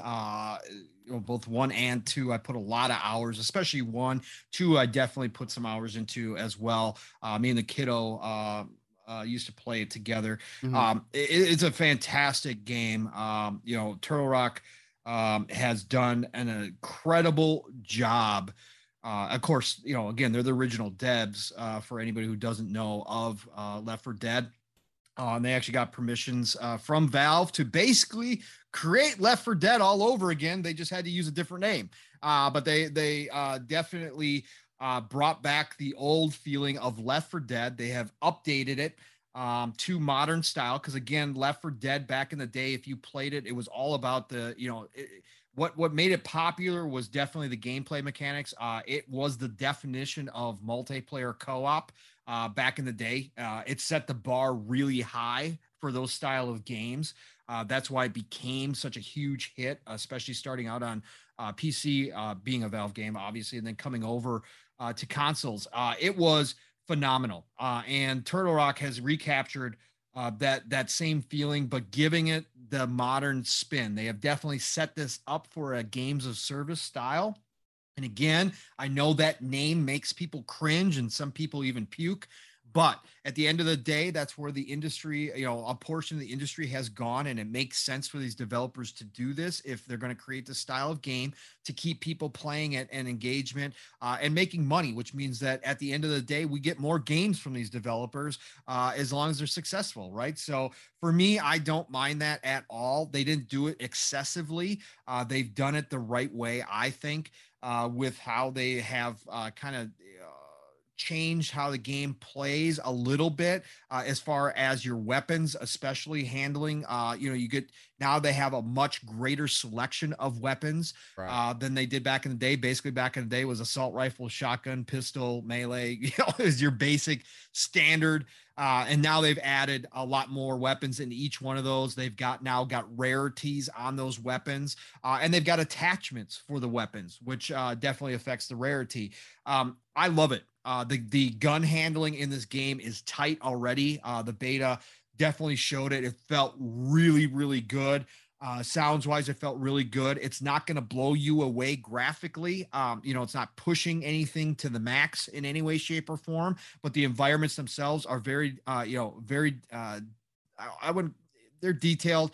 I think they're just different enough from each other because they released the whole first act in the beta. So you got to play a lot, and they released a PvP as well. So you did get to try out a lot of the game. Love the characters. The characters are straight out of, Left 4 Dead old style characters. The one-liners are nonstop during the game. Love it. Again, it's a drop in, drop out style kind of co-op multiplayer where you don't have to play for long periods of times. It's one of those perfect games where you're playing something and all of a sudden, Steel hits me up and says, and I know Steel's not interested in this, but I'm just using him as an example. Steel hits me up in Xbox Live and say, hey, you want to drop in and play plays through an act or play through a couple rounds, of Back 4 Blood. And I'd be like, yeah, quick resume, whatever, pause my other game, hop in. You don't have to commit a ton of time. The levels, take probably, 20 minutes, 30 minutes, depending on how big they are to complete. And you can hop out. It's awesome. And again, I think that what they did going back and making sure that they had the tight gameplay mechanics, the movement, from the old Left 4 Dead, updated, obviously, but again, making sure that was polished up and working really well, and then dropping in a ton of different zombie types, and giving you that dimension, as far as you're not feeling like you're shooting the same thing all the time. You do have to watch out for some of the, the boss zombies that do show up. You do have to be careful of them. And then they added a card system on top of it, And these card systems, you get to choose. I didn't quite figure it out yet. I know a lot of people got confused. They didn't really give you a tutorial on it, how it works, but basically the cards give you bonuses and, you know, all this kind of stuff. And some of them are team bonuses. Some of them are individual bonuses like health, stamina, you know, all the regular stuff. But at the beginning of the match, I believe the deck kind of shuffles through itself, and like, the top card played is the one that you get to start out with instantaneously. You can find more within the levels to become active, but you can build your own deck, and you can build multiple decks for different situations. And that's what you choose, those decks when you start out a new act or start a new scenario. So really enjoyed it. Really had a lot of fun. I think played for about, I don't know, 3 hours, 4 hours. That was a roll through. Rolled through most of the first act. And just had a blast. Played some PvP. PvP needs some work. It's completely unbalanced right now. So the big, I forget what they call them, the big guys with the one big giant arm or whatever else, super OP. You can basically run, 3-4 people in there with those guys, and you can just grab people and hold them. And basically, if their buddies don't come help them, they're dead. Like it's like instantaneous. So we won our first PvP match that we went in there. Okay, we crushed. So it was pretty hilarious, but they need to fix that up, but it has potential to be a fun little kind of side deal. It's never going to probably be a main thing that everybody goes there for. Everybody's going to go there to play the co-op, right? But the PvP gives you something a little different. So if you get sick of a little bit of co-op, you go hop into PvP and have some fun playing as zombies and as humans. Again, overall impressions, very positive. I'm planning on budgeting in, again, we'll see, there's so many games right now. I'm planning on budgeting in the Ultimate Edition for the season passes, because I think the DLC, if it's anything like Left 4 Dead and Left 4 Dead 2, the DLC was always huge. They always do a fantastic job of adding. It's well worth it.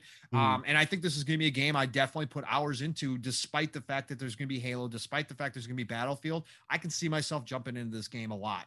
So, that's my early impressions. I think it was great. If anybody's interested, again, it was early beta, but open beta starts the 12th this week, I believe. So everybody's going to be able to hop in and try out. It's got crossplay between Xbox, PC. I don't think PS5 is included in that, as per usual. But Xbox and PC are definitely definitely crossplay. So you're never going to have a hard time finding a match in this game. So go ahead, Steele. What are your thoughts? Because you said you had some thoughts on this thing. No, I mean, it wasn't nothing over the top. That's why I really wanted you to carry it away. Sly Crow had a question for you, though.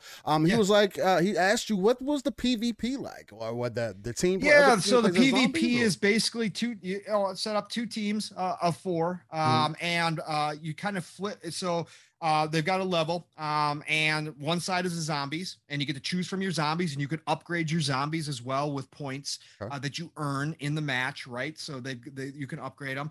So you get to pick from the different boss zombies, and then the other team is obviously the humans. What happens is, in the beginning of the match, basically they give the humans time to go ahead and scavenge for weapons and scavenge for different items.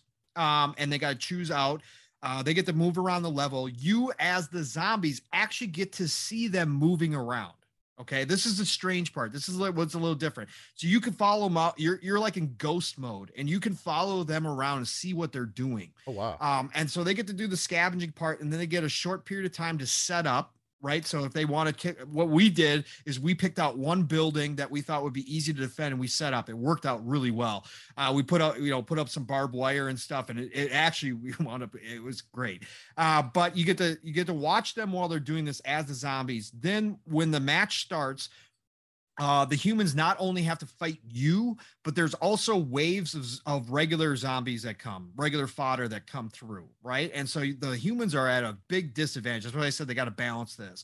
So they're fighting off all that stuff while you get to spawn in anywhere on the map, even right behind them if you are hidden. Wow. If they can't see you, if you're not in line of sight, or anywhere close by, you can spawn in anywhere. So you can spawn in on the roof. You can spawn in around a corner from them. If they can't see you, it tells you, obviously, it highlights and says, okay, spawn, right? And you can hit the button and you spawn in as a boss zombie. Oh, wow. So then you battle it out, and it's time. So the human side of things are trying to survive for the longest period of time that they possibly can. And that goes against, and then you flip sides. And then, if you were the zombies, you flip sides, and your job is to try to survive longer than the other guys did. And if you survive for longer, you win that round, and it goes for 3 rounds. Okay. So yeah, so it's pretty cool. Once you get through one round of 2, then you move to a different area of the map. So everything kind of changes up. Same thing occurs, and it's best of 3, obviously. So whoever can survive for the longest is the name of the game. Okay. And so yeah, no, it was pretty cool. Like I said, completely unbalanced. I mean, it was ridiculous, but it was fun. It sounds like it definitely could be pretty dope, man. Definitely sounds interesting. Again, like I said, the only thing I really wanted to touch on it is me not being a Left 4 Dead fan. Yeah. Or just not be, the whole zombie thing, man, it's becoming extremely played out to me. I want to see some vampires, man. I want to see some werewolves, man. I want to see something different. You know what I mean? And again, just going back to the whole not being much of a Left 4 Dead fan, I guess that's why I'm not really interested in this either. Again, I was looking at y'all's gameplay, I looked at other people's gameplay, and I was like, it looks interesting. Even when I saw it originally, when they announced it or whatever the case, I was like, yeah, it looks interesting. I was even debated on playing the beta or whatever. But it just makes me feel like I'd rather play Call of Duty Zombies. I know me and you played that zombie mode in Call of Duty, and we were having a magnificent time with that. Fun. This doesn't look like it has that same expansiveness, but potentially it does. I mean, and it's different. It's completely it's different. Right, it's just a different. It's more of a story mode than Call of Duty. Okay. I mean, Call of Duty has the story, and I kind of enjoyed that one. But this one is just more that character kind of story, kind of comedy. It's lighthearted. It's not like serious. I don't know. It's just a different feeling game. You're right. It's closer. It's tighter. It's not as open as the Call of Duty Zombies is now. It's just a tighter experience. It's again, it is. If you were a Left 4 Dead fan, you're absolutely going to love this. Although I did see some people say they didn't like it as much as they thought they would. Yeah, I they saw were that Left 4 too, Dead fans. I think some people were expecting it to be a little bit more than it is. They basically straight up took Left 4 Dead and just modernized it a little bit. Everybody really keeps saying that it's literally Left 4 Dead 3. Yeah. You know what I mean? And there's nothing wrong with that. I mean, if you're into that, it just makes me feel like I'd rather play a different game. And there's nothing wrong with that either. I mean, again, everything doesn't have to be for everybody. There's so many other things to play, you know what I mean? Seal, I can't do this show with you anymore. Sorry. Hey man, you're not going to like this game. hey man, like, if Back 4 Blood is going to be the cutting point, I guess we might as well do it early. No, but yeah, man. I mean, but that's what also makes it great. The different opinions, the the objectiveness, being able to one of the points that I just wanted to come in with is something that I always say is being able to don't let people tell you that you can't be interested in a game without playing it. You can obviously. Everybody's different.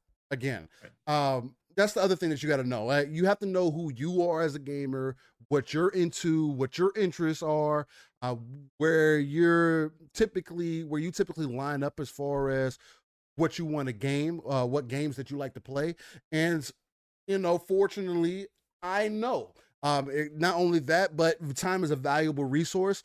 And like I was saying earlier, when I dive into these games, I go head first. And if the game doesn't give me the feeling of me just jumping in head first, I'm like the complete opposite of Pawn, which is also what makes this great, is because Pawn likes to dive into everything. I'm very bougie, as we like to say, or very picky, as I like to say, about the games that I want to play. And it has to pull my full attention because I dedicate time to the game. Taking away time from many other things or other titles that I would maybe want to play. That was just my overall point with it. Be confident with what you are as a gamer, man. Again, I'm always going to preach that. If you're into it, again, I can see why people who are into Left 4 Dead think this is good. This is fantastic. Left 4 Dead is a cult classic. There's so many people. Hey, actually, not that long ago, I want to give this story too. That was going to be part of it. I was in GameStop, and this group of kids came in. I know they were definitely at least 10 years younger than I am, and I'm 29. And they came in and talking about, hey, did you hear about that Back for Blood game? Oh yeah, man, we gotta get together. We gotta get that. That thing dope. That's like one of the number one games I'm hyped for right now. So it's like there's definitely an audience for it. You know what I mean? There's people who are very interested in it, people who got buddies or whatever the case might be, want to get in there and just see who can survive the longest. You know what I mean? Yeah. That's the whole thrill about the game. You get in there, see how long you can survive. So, talk shit about your buddy who gets downed all the time. You know what I mean? And make those. Who sets off the horde all the time? Yeah, exactly. Hey, Mav, I see you in there. Yeah, I did that. Multiple times. Everybody was getting mad. So, but no, and plus it's in Game Pass. So if you are part of the Xbox ecosystem and you've got Game Pass, it's no risk, no foul. It's just it doesn't hurt you to try it. And again, who knows, Steel? You might even pop in every once in a while if I get you on it. I'm not saying that I wouldn't try it out. It's just like Second Extinction. You know what I mean? Right. It's funny because that game actually fell off. It fell off hard. We were talking about that last night. Second Extinction was so much fun. Potential. It definitely had potential, but it's just like so that. You know what I mean? Second Extinction was cool, but it was just like, it got to a point where it's just like, damn, man, I don't know. I'm not feeling it as much as I thought I was feeling it. And if you're into it, you're gonna be into it, man. There's nothing wrong with that. But that's Back 4 Blood, man. I'm glad you guys were enjoying it. Glad it was scratching that itch. That it's the Left 4 Dead 3 that the people kind of were thinking it could have been. So there's that. With that being said, what else we want to talk about? I know there were some numbers that were getting thrown out about who just sold 5 million copies in Game Pass.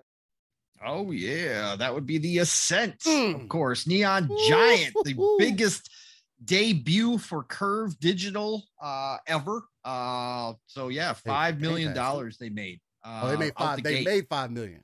They made $5 million out the gate. They made $5 million out the gate. That's a big number because, as we know, Steel, a lot of people like to say, again, it's an Xbox console exclusive. It's in Game Pass. It is on PC as well, of course. But a lot of people like to downplay Game Pass and say that it causes people to not buy games and that people don't support the games that are in Game Pass. And we've had plenty of examples that just simply isn't the case. Now, am I saying that across the board? Of course not. But again, Game Pass gives the opportunity for people to try a game. And if they like it, a lot of us buy it. Again, he's a budget gamer. Is that true for everything? No, I wish I had all the money in the world. I would buy every single game. I'd support every single developer, but real life is what it is. So at the end of the day, it gives me an opportunity to buy a game, but I tend to buy games that I would not have normally bought just because of Game Pass. I tend to find new games that allow me to support smaller developers. And again, when I say support smaller developers, I support them just simply by playing it in Game Pass. People lose that. They lose that every single time that they always want to say either you got to buy a game to support a developer or you're just renting it out of Game Pass and the developer's not getting any benefit. That's not true. They've talked about it a million times. Game Pass is set up contractually wise to be unique for each individual developer. Some of them get money up front. Some of them get help with marketing. Some of them get, a mixture and get paid for how many downloads there are, how long somebody spent in the game. Again, there are so many different ways that they can get paid for this, depending on the contract. The Game Pass is not hurting the developers. This is all optional. The developers choose to come into Game Pass. They are given the option. They don't have to come in there. They don't ever have to put their game on Game Pass. They don't have to become an Xbox console exclusive. These people are choosing it for a reason. Obviously, they see the benefit and they want to do it. So again, that narrative has got to stop. And I was happy to see that Curve Digital came out and announced that they had $5 million. They had made $5 million in the first week of sales. And that shows, again, yes, people were buying it on PC. It was definitely a Steam favorite. But at the same time, and but it also at the same time, that means that people were also buying it out of Game Pass. Even if they had Game Pass, they were still buying the game. Or the people out there that still just don't have Game Pass, were buying it as well. Xbox has proven time and time again that this model is working. It is beneficial for Xbox. It is beneficial for the developers. It is beneficial for the publishers, and it is beneficial for the consumers, us, the gamers, right? Yes. And they've proven that time and time again. They will continue to do this. It's not going away, anybody. So all you naysayers out there who want it to die off, it's not going anywhere. This is here for the long haul, and it's going to continue. It's going to continue to prove things. Again, just another proof too that we had this week. I believe Steele forgot to post it, but Sony came out about, I don't know if it was this week. I think Sony came out about MLB The Show. Said it was the biggest selling MLB that they've had. Yep. Right. And they avoided saying Xbox in any way, shape, or form. All they said was our decision to put it on other platforms. Other platforms, huh? Yeah. Well, guess what? That's Xbox and Game Pass. So Sony themselves came out and said they've had the biggest year that they've ever had for MLB because they decided to make it or they didn't decide, but we know the story. But anyways, it went multi-plat, and that includes Game Pass. Guess what? Right. People playing MLB The Show, and I've seen a lot of people out there playing MLB still loving it. Guess what? They're putting money into that My Team or whatever it's called that they have in there. I forget what their mode is called, but they're putting money in there. Even if they're playing it off of Game Pass and not buying it, they are still, Sony got paid for that, and they're getting paid on the back end because people are buying the packs of cards and all that kind of stuff to build up their show. So guess what? We had two more examples this week of why Game Pass works. What do you think, Steele? Do you think this means something? Are you happy to see it? What's going on? Hey, I'm excited to see it. Again, it just proves the point. I want to throw this out there too, because it's something that that's Dark 1985 is somebody that I like to watch the video because I think he's a funny dude. He just be spitting facts. He considers himself a kind of like a casual in between gamer, right? Yeah, he likes gaming. He likes to get the best bang for the buck, right? And he brought up this like big point that I kind of wanted to bring into here, is that Game Pass is actually evolving gaming. Mm-hmm. A game like The Ascent coming out and making $5 million his first week, you can say, oh, it's not that big of a number or whatever the case. I mean, but to be completely honest, man, it is. It shows that people still support. It shows that people are more willing to buy games, and it doesn't necessarily fit that mantra that people keep saying that, oh, it's just some Game Pass fodder. Oh, you just rent games. And people are buying more games than they ever have before. I've always said one of the number one things that Game Pass has done for me is allowed me to go back into games that I would have looked over. Because again, like you said, Pong, if I had all the money in the world, I probably would buy every game. You know what I mean? But I also have this thing with me personally where I don't like buying games that I'm not going to play. Now, have I?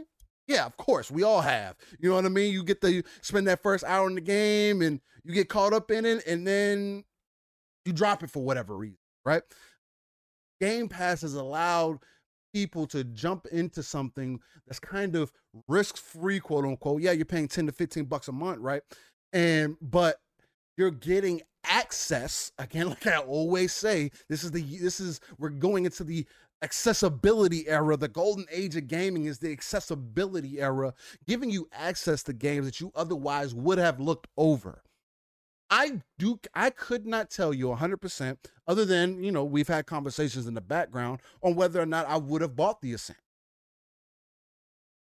But the fact that it was on Game Pass and I was able to download it for free, why not? Right? It's one of those things to where I had an interest in it, and because it was on part of my service, I can just download it, try it out. If I have a good time with it, I'm having a good time with it, and come to find out, we're having a good time with it.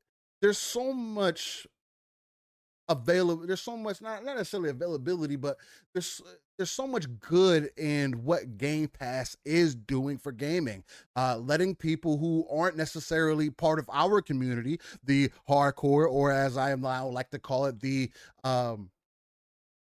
what did I say earlier? The enthusiasts of the community, or whatever the case, the enthusiasts that we are, who are invested in this. It has give other people the chance to come in and say, oh, that game's on Game Pass, let me try it out. That otherwise would have not invested into it. therefore putting more money into the ecosystem, therefore paying for those bigger games that everybody says, oh, gaming is costing more than it ever has. And people come up with all these reasons why Game Pass can't be successful because the dev isn't making enough money. It's like you're getting proven wrong time and time again, and people try to compare it to other mantras like Netflix or Disney or anything else, and it's not even the same thing. Right. Gaming is the biggest entertainment business. It is completely different from anything else. Once you watch a movie or watch a TV series and your other subscription services, you can put them down. Do you? No. 9 times out of 10, you forget about it. Right. I can't tell you the last time I paid for Netflix, Disney Plus, Hulu, any of that. No matter how I have it now. You know what I'm saying? Like, and at this point, I don't even think about those things anymore. Why can't gaming be of that same aspect? I'm not saying that every game has to be in Game Pass. It doesn't. Or every game has to be in some kind of subscription mantra or whatever the case. It doesn't. But why not give people more of an accessibility? Again, we want more people within our ecosystem. If we're capped out between PC and console games at 500 million players, y'all have to understand that. We are capped out at any particular generation at 500 million players. If we want to expand that, we have to give people more accessibility options. No, I'm not talking about, easy modes and whatever. That's a whole different conversation. I'm talking about just giving people an access to games. Right. Why can't, it's like, my thing is what I always try to ask people when they give you that pushback about Game Pass is like, why can't Sony do the same thing? What would be so bad about that? Why would it make it worse for gaming? I don't think that it would be.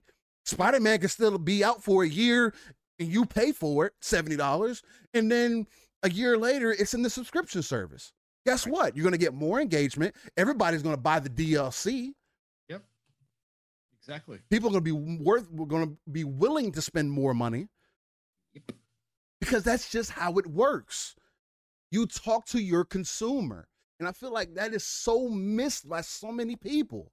And I don't understand why people can't see that. Maybe it's because y'all don't have experience with customer service. Maybe because y'all hate people. Hey, I don't like people myself, but not everybody. But in that same breath, I'm able to look outside of my box, or the box, I should say, more so, and say, hey, how are other people looking at this? How can you're not supposed to care about other people? Stop it. And unfortunately, it's unfortunate that some people feel that way. That, we're not supposed to, that people like me and you, Pong, aren't supposed to care about other people or what other people think or how other people are looking at it. If I were just having a one-sided conversation about what I particularly care about, we would have a short conversation.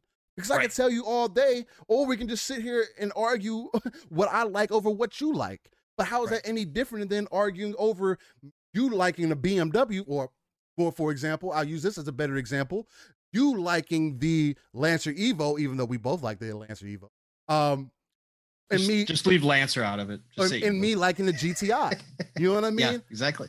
Yeah. Like, we can sit here and have an argument about that all day, but are they both good cars? Yeah.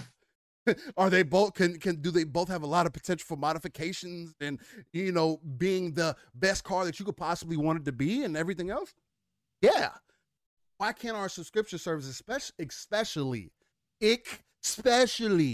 in gaming, give people the option to indulge, give people the option to be willing to spend more money, especially with the ecosystem being the way that it is right now? We got this variant out there. We got the Delta variant. We got the Lima variant. We got the Zeta variant. There's so many other things going on, and people are more and more diving into gaming than they ever have, and it could be one of the bigger reasons. But why, in that same space, just get more access, allow people to play games that they might have not played before, or might have thought about playing before, or might have just skipped before?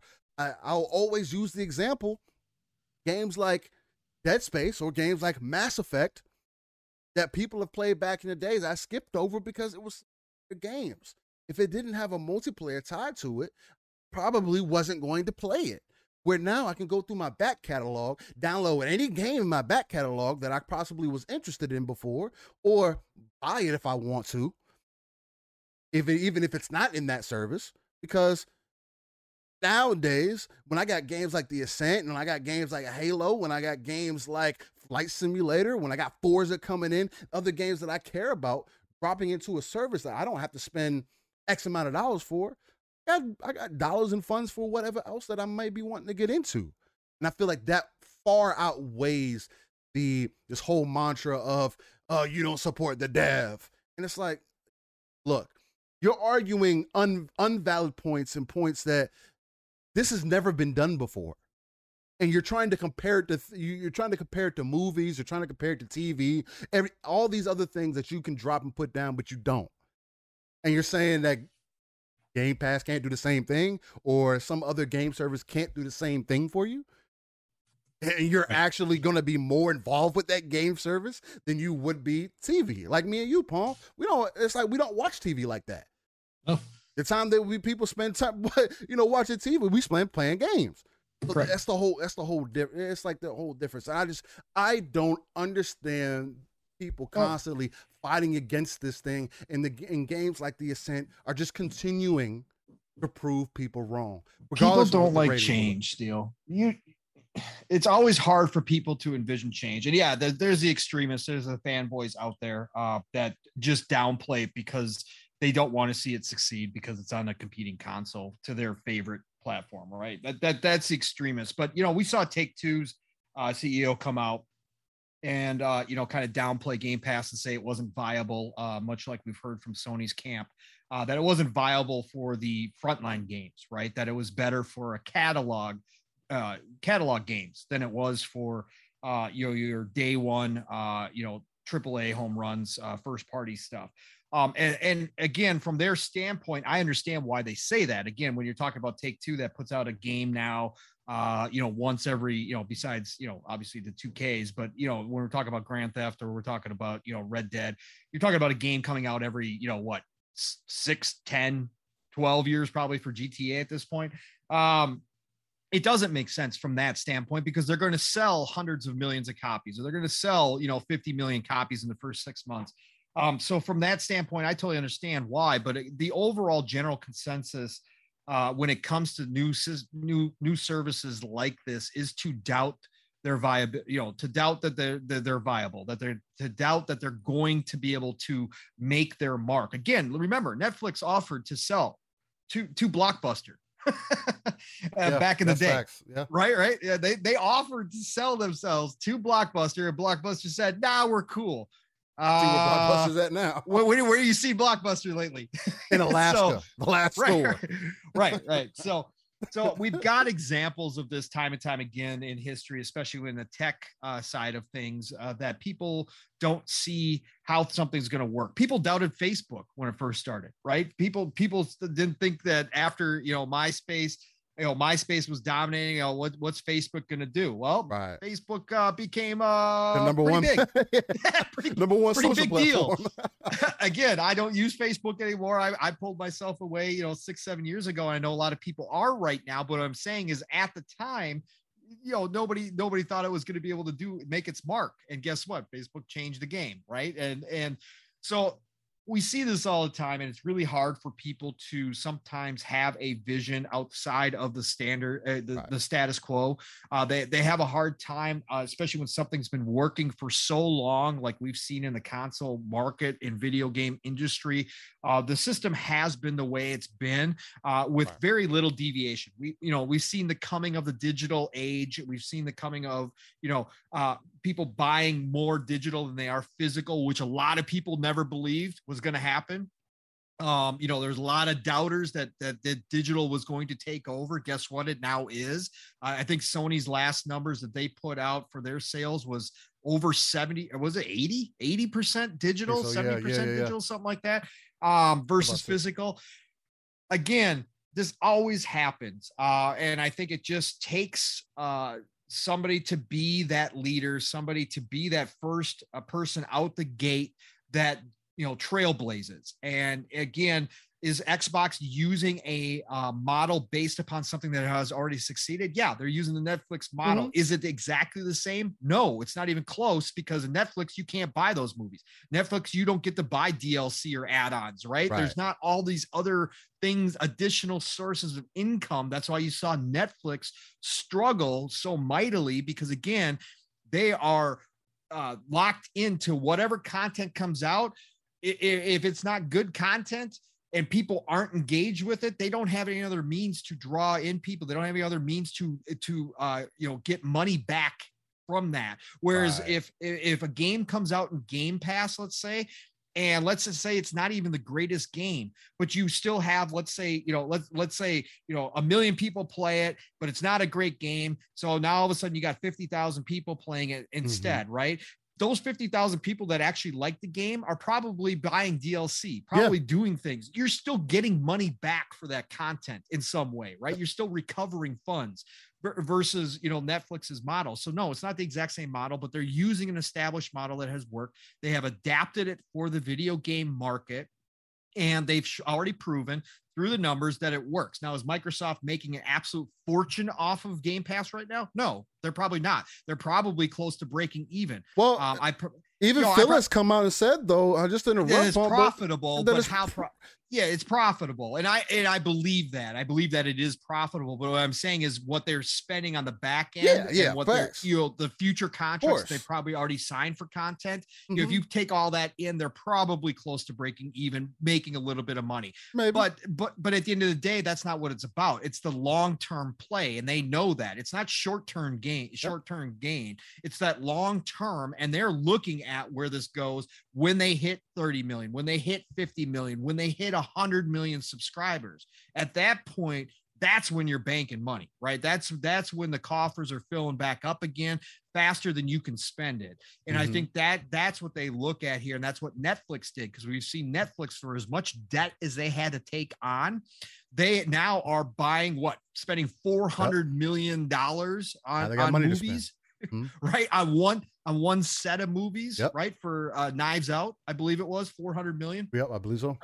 Same thing with Stranger Things and whatnot. Yeah, Stranger Things as well. Yeah, exactly. So that's the long-term play, but Microsoft is a much better position. They have the infrastructure, as we've talked about numerous times. They have the servers already in-house. They don't have to pay for them. They have one of the best server systems out there in the entire world at their fingertips, and it doesn't cost them anything because it's Microsoft. It does not matter. So they are already ahead of the game. They already have all the advantages that the other players don't have. And that's also a part of the doubt, because a lot of these people when they look at this system of Game Pass, they have to factor in outside costs that Xbox simply does not have to factor in. It's already there, and they don't have to worry about it. And that's, again, it puts them in a very unique position to be the trailblazers in this way. Again, at the end of the day, do I ever think that we'll see a Take-Two game? A day and date, like probably a Grand Theft Auto 6? Probably not. I mean, Take-Two's already said that they want to make that money off of y'all. I mean, you see what they're doing with GTA. Again, Phil and Satya could show up and basically hand them a blank check and just say, put in a number. And again, if Take-Two put in $1 billion and Xbox was like, oh, okay, all right, yeah, facts. Then I can see it happening, right? But realistically, no, they don't need to. They don't have to, and that's okay. That's why when everybody says Game Pass could destroy the industry, no, because it's not. It's a game changer from the standpoint of accessibility. It's a game changer from the standpoint of the smaller devs and publishers who now have access to a gigantic pool of people instantaneously, where before they would have been fighting for attention. They now have the potential to walk in to a pool of 20 million, 30 million, 50 million down the road, whatever it is, and have their game seen by a lot more people than it ever would have before. Whereas the big boys in the industry are still going to be there. All those people, they don't have to do that because they already have the mind share. They already have the namesakes. They already have the IP that instantly draw that same number of people day one that buy it. And so they don't have to worry about it. But what it has done is expand the opportunity for a lot of people in this industry to jump in, and indie developers, especially as we're seeing, are absolutely loving Game Pass. Joe Winters talked about it on multiple shows now. Song of Iron is not in Game Pass, but he said, I'm waiting for the phone call. If they make the phone call, I'm all in, right? Because he understands the benefits of that. And that's what it's about at the end of the day. So it's engagement, man, right? We want to, like we keep reiterating, man, we want to be able to expand our ecosystem. We want to be able to pull in more. If, being the number one form of entertainment isn't enough, because we still don't get recognized as that. We can still get recognized as some kid's toy people waste time on, but people not knowing there's the biggest flux of money in this industry, right? Coming in and going out. People constantly spending money. People are competing with gaming. You see, like with Fortnite, funny enough, Fortnite is getting celebrities and putting whole concerts within their game. As much as I do not support Fortnite, because I feel like they're biting off of what's popular. They're ankle biters, man. Like, I just don't get it, but they're able to reach an audience that otherwise wouldn't have been touched. And it constantly grows. And that's what it's about. It's like, as much as I might not like Fortnite or whatever the case might be, because for whatever reason, I'm not going to tell the next person that they should not play. If you're into it, try it out. And if you love it, play it. It goes back to that whole mantra that Paul always says, play what you love and love what you play. Because that's what it's about. Be yourself, know what you're into, know what you stand for as a gamer, and let's help this industry grow. Paul, let's be passionate. Let's talk. Let's have these conversations. We don't have to agree on everything. That's why these conversations keep happening. People want their, first party, AAA bangers, as people like to call it. Stop. You know what I'm saying? Or high class games or whatever you want to call them. But those aren't always the games that are going to make this industry take it to that next level.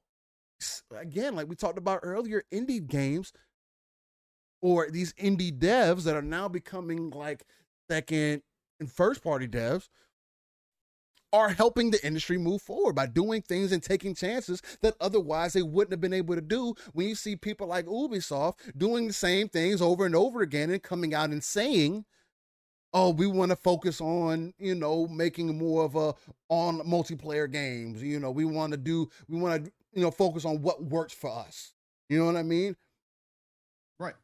When you have those types of things going on, when the bigger companies are scared to really adventure, who's going to push it forward? And so far from what we're seeing, people coming to Game Pass, and it just takes that ball and kicks it over the fence. You know what I mean? So we're going to continue to see how this grows. I'm constantly excited. What makes this so exciting for me is that we're in unsailed territory. Mm-hmm.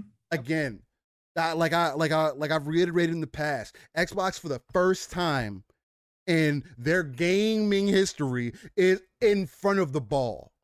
Right. What are they going to do with it? Right. Can they be consistent? Will they take it to the next level? Or will the more popular system with a more popular console, with a more popular games, or the games that people spend millions of dollars in, like GTA Online, thrive more in this existence? This generation is going to be it's going to be amazing. It's badass. Like there's so much potential in it. Yep. There's so many different ways that we could talk about it, right? And it's just interesting to see. And I feel like those are the better conversations for us to be having, rather than arguing about what makes us hardcore casual, or what makes us a better gamer than the other guy, or who's spending more money than this other person. Like, right. I don't get that, because it doesn't do anything for anybody. You know what I mean? Nope. Let's enjoy your passion, enjoy the hobby, keep it live, raw, and uncut, like I always say. And again, that's why we have a non-console centric platform. Because we just love We love to display our passion through gaming, and I feel like me and Pong can see the bigger picture. You know what I mean? And there's others out there who see it too. But oh yeah, there's a lot of people. Yeah, there's a lot of people. But you know, you guys in the chat, I mean, a lot of you guys, y'all see the bigger picture. And you might not agree with everything that we say. And that's not the point. We don't want you to agree with everything. Holla at us, talk to us. Let's have a conversation. Because we can't elevate the conversation to the next level if we all don't get involved and take it beyond and take it, you know, get out of our own ass, you know, for lack of a better term, or get out of our own head at least, and try to look at the bigger picture.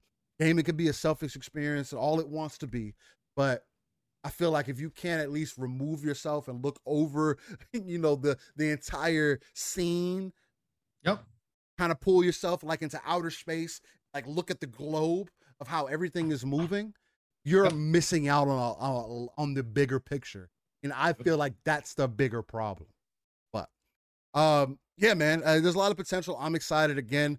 Game Pass seems to continuously push that ball forward, and I'm interested to see what this generation is going to do as we get into that 5-year mark, right? Halfway, 4 years, 5 years. You know, the beginning of the year, into last year, people were saying, oh, 2022 is going to be dead. And now as we move further into this year, 2022 has gained more of a lineup. And then people were like, oh, now we got to wait till, like, there were so many conversations. Oh, we're going to have to wait till 2023, 24 to get games. And now it does not look like that at all. That conversation is flipped on its head now. The second half of this year is so stacked that there's games moving out into 2022. Yep. There's games moving out into spring. And I know they're using the polish thing and all that kind of stuff, but there's a couple games that have moved already that it's like, yeah, no, you guys just kind of want to avoid the holiday lineup because Halo, Battlefield, you know, Forza Horizon 5, it's a big lineup on top of all the indie games coming as well. It's crazy. So there's a lot going on. And those are facts, man. Well, with that being said, man, I mean, it's an exciting times. And what else do we want to talk about, man? We talked a little bit about Back 4 Blood. We talked about what the Ascend has done. Game Pass. I want to go to speculation town a little bit, Steve. Okay, what you got for us? There was a rumor that popped up yesterday that probably not a lot of people caught unless you're following the man who kind of put it out there. And again, it's just all rumor. Again, no concrete, no inside information, no nothing. And he made that clear. But this guy does have a pretty good track record. I've been watching him for some months now. And it's Scalzi. For those of you who don't know, go check out his channel. He is well worth it. If you're into Bethesda, if you are into Elder Scrolls, if you're into Starfield, if you are into any of that, go follow Scalzi. He's a great dude, super genuine guy. And he does have a lot of knowledge about Bethesda stuff. You know, again, he claims to have some contacts. Some people, you know, have tried to call him out on it, but he's proven himself, you know, as much as most people have in this industry, to possibly have some stuff. But he creates some great videos. He deep dives. He studies.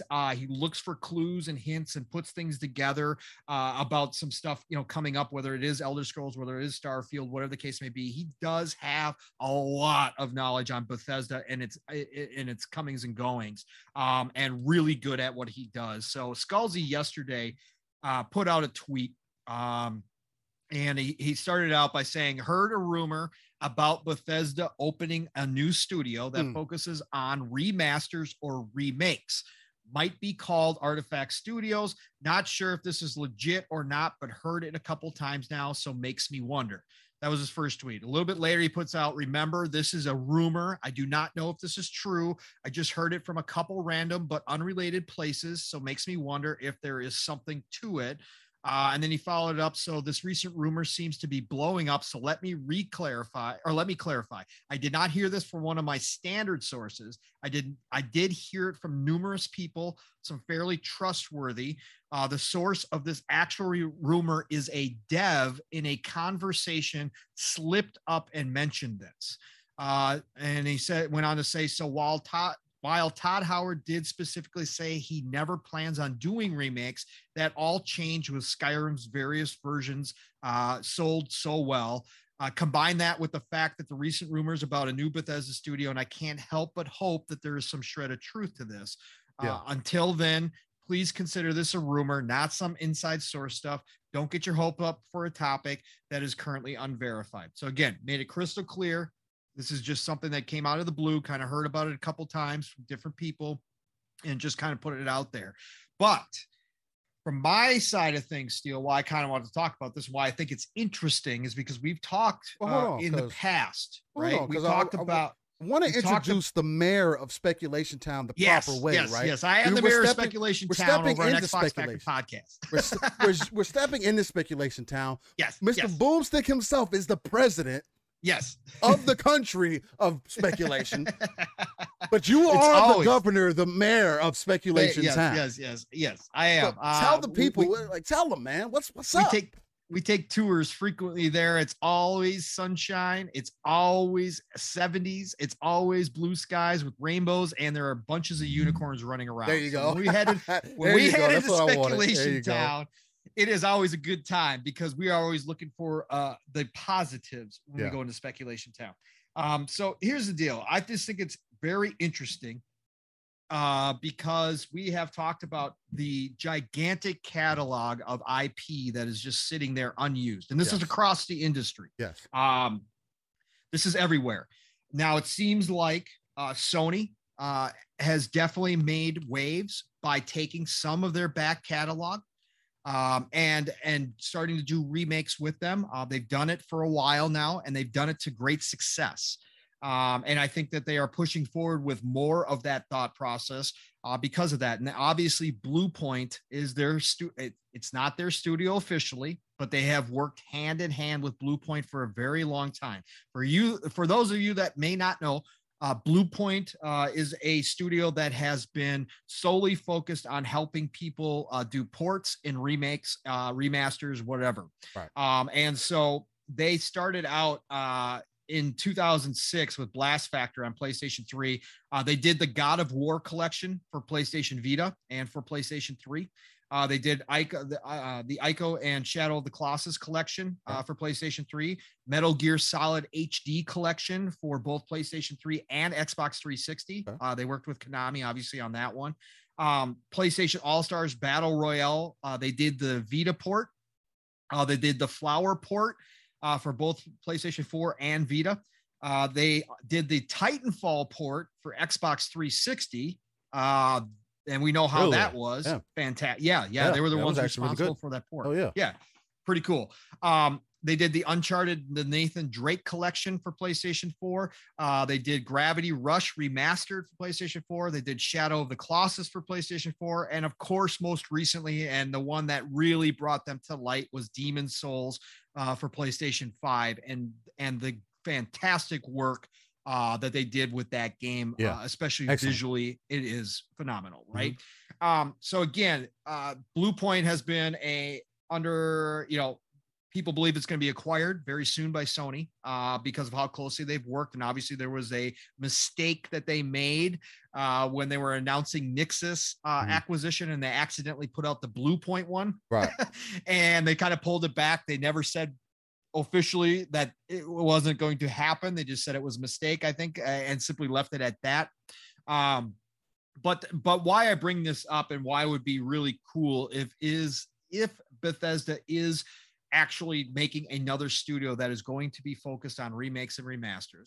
Obviously, we don't know what the plans are with that, but we could project, let's say, that now that they are part of Xbox, now that they are underneath this umbrella, that they would not be solely just focused on Bethesda titles, that they could branch out and potentially look at this back catalog of IP that Xbox has sitting there, right, and pull some of those games out as well.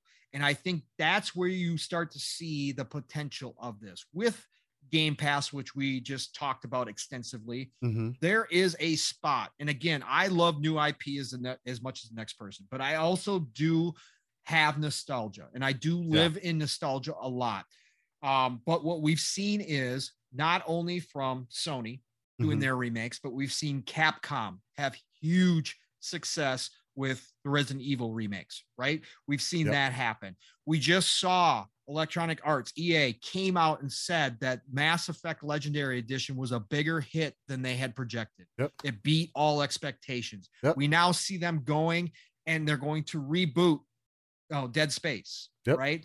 We see this now happening more and more, that some of these decades old titles are coming back to life again, and that there is an absolute market for them. And with Game Pass, you don't have the risk factor per se that you normally would in trying to do one of these. If you drop it in the Game Pass, again, with that big giant pool of people sitting there waiting, a lot of them, obviously already have too many games, but we know a lot of them are a lot like me and love to try everything that comes out.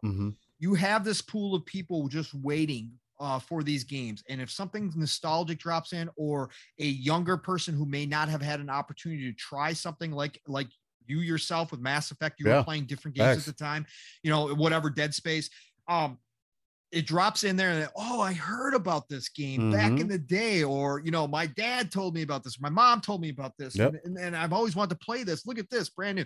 You drop it in there, the risk is lower than it would be as if you didn't have a Game Pass. You don't have to nail it out of the park every time. With every title, does not have to be absolutely 100% a home run. You can have some that are, that come out and maybe, do okay. You got some engagements, so people pick it up, whatever else. But that means you open up the entire catalog of IP possibilities, right? Crimson Skies, right? That comes up. We've heard about that one, especially.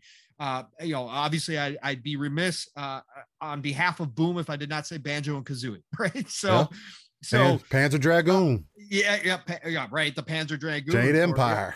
Right. Exactly. All those, and hopefully they do something with Jade Empire at some point. But the point being is that all this IP is just sitting there. So it excites me when I hear a rumor like this, and it makes so much sense, because between Bethesda, between all of ZeniMax Studios, but specifically Bethesda, and between Xbox, they have so much IP sitting there that could do a remake or a remaster and have a place nowadays in this industry. And it would be awesome for all of us that either A, played it back in the day and just want it brought forward a little bit, or B, just never had a chance to get around to playing it, but get to play it in the best form possible, like you did with Mass Effect, right? That stuff is for the industry a cool thing, a great thing for preservation. The more IPs that we can bring forward, the better. And I am excited, and I, like Scalzi, I hope this is true. And I hope that they give it I obviously they will. If they're going to do this, Xbox is behind it 100%. I'm sure Phil, as a historian of video games, as somebody who does want to preserve the history, is probably involved, even if this was just like a thought for Bethesda, and then Xbox make the acquisition, and Phil had heard, from Todd that they were thinking about doing this. I can almost guarantee you that Phil would be all about this and be like, yes, let's do this. This is something right up his alley. I really hope this happens, Steele. What are your thoughts on, bringing forward games, or just remastering, remaking, and having a specific studio set up to just focus solely on that, to become experts at doing this, much like Bluepoint has shown that they can do? What do you think, Steele? You think this is a good thing? I mean, I'm pretty sure, like I've said in the past, man, it can be nothing but a good thing. The only thing, I don't see anything wrong with treating gaming like it's art, man. Like going into that back catalog, reaching into your backpack and seeing what you got down in the bottom of it. You know what I mean? Like, there's so many titles, like a lot of the titles that we brought up that haven't been touched on in a while, or just stagnant IPs, or maybe just have been slept on just because maybe there isn't as big of a market for as there was at one point. You know what I mean? And it's hard to really get an eye for what the market may want now if you're not even willing to try to put out like an updated version of it, because it takes time, it takes effort. You may not have a team that wants to go back and do that, as we saw with Rare. Rare straight up said, we're not making a Banjo-Kazooie game. We're not doing it. So who will? right? Right. This could be one of those opportunities. And I'm over here knocking everything down. I got controllers falling. Getting wild. Hey, shout out to the throwback Xbox 360 controller, Halo style. Still getting hyped for Banjo-Kazooie. Halo 4, by the way. Who's gonna love that? Yeah. Banjo-Kazooie, a classic back on Nintendo 64. But I see it I see it as nothing but positive, as a positive thing, man. Anybody that tries to like downplaying it, I don't see why anybody would want to do that. I hope that it's true. I hope there's some truth to it, man. I mean, again, this whole ZeniMax deal has just become more of a positive for Xbox, and I think that anybody could have possibly imagined.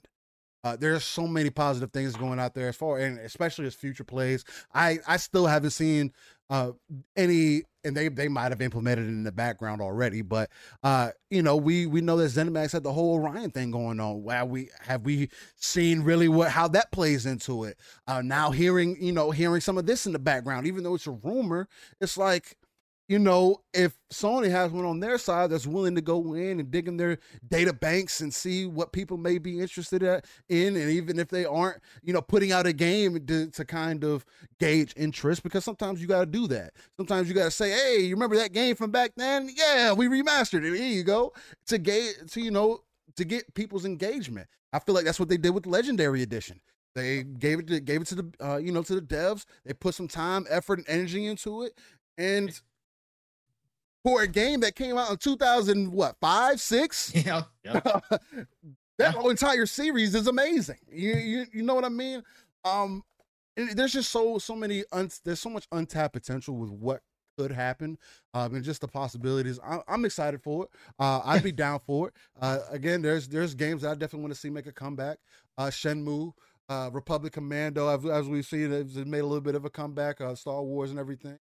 Knights of the Old Republic. I want those types of games. Unreal Tournament. I would love to see Unreal Tournament make a little bit of a comeback. And if they can be a studio that can Quake, I would love to see SSX Tricky, Mercenaries Playground from back in the day, Time Splitters, as we've talked about before. Yeah, that's coming back. Yeah, that's coming back. Wait. It's like, why Beyond Good and Evil from back in the day, some of the Prince of Persia's, Project Gotham, Riddick. There's so many games. If you just go through a list like that could potentially make a comeback and really blow up in today's ecosystem. Because let's face it, gaming, like especially like graphics and everything, have gotten to such a level now where it's like, damn, how would a Panzer Dragoon look today? You know what I mean? So I'm interested in it, and I have a lot of hype for it. I want to see I hope there's some truth to it. And I'm looking forward to more news from this, man. Definitely. Yeah. Twisted Metal needs to. Twisted Metal is one of those, but I feel like the latest entry to Twisted Metal. Yeah. And I know David Jaffe spoke on this a little bit. The creator of God of War and Twisted Metal. He spoke on it a little bit before.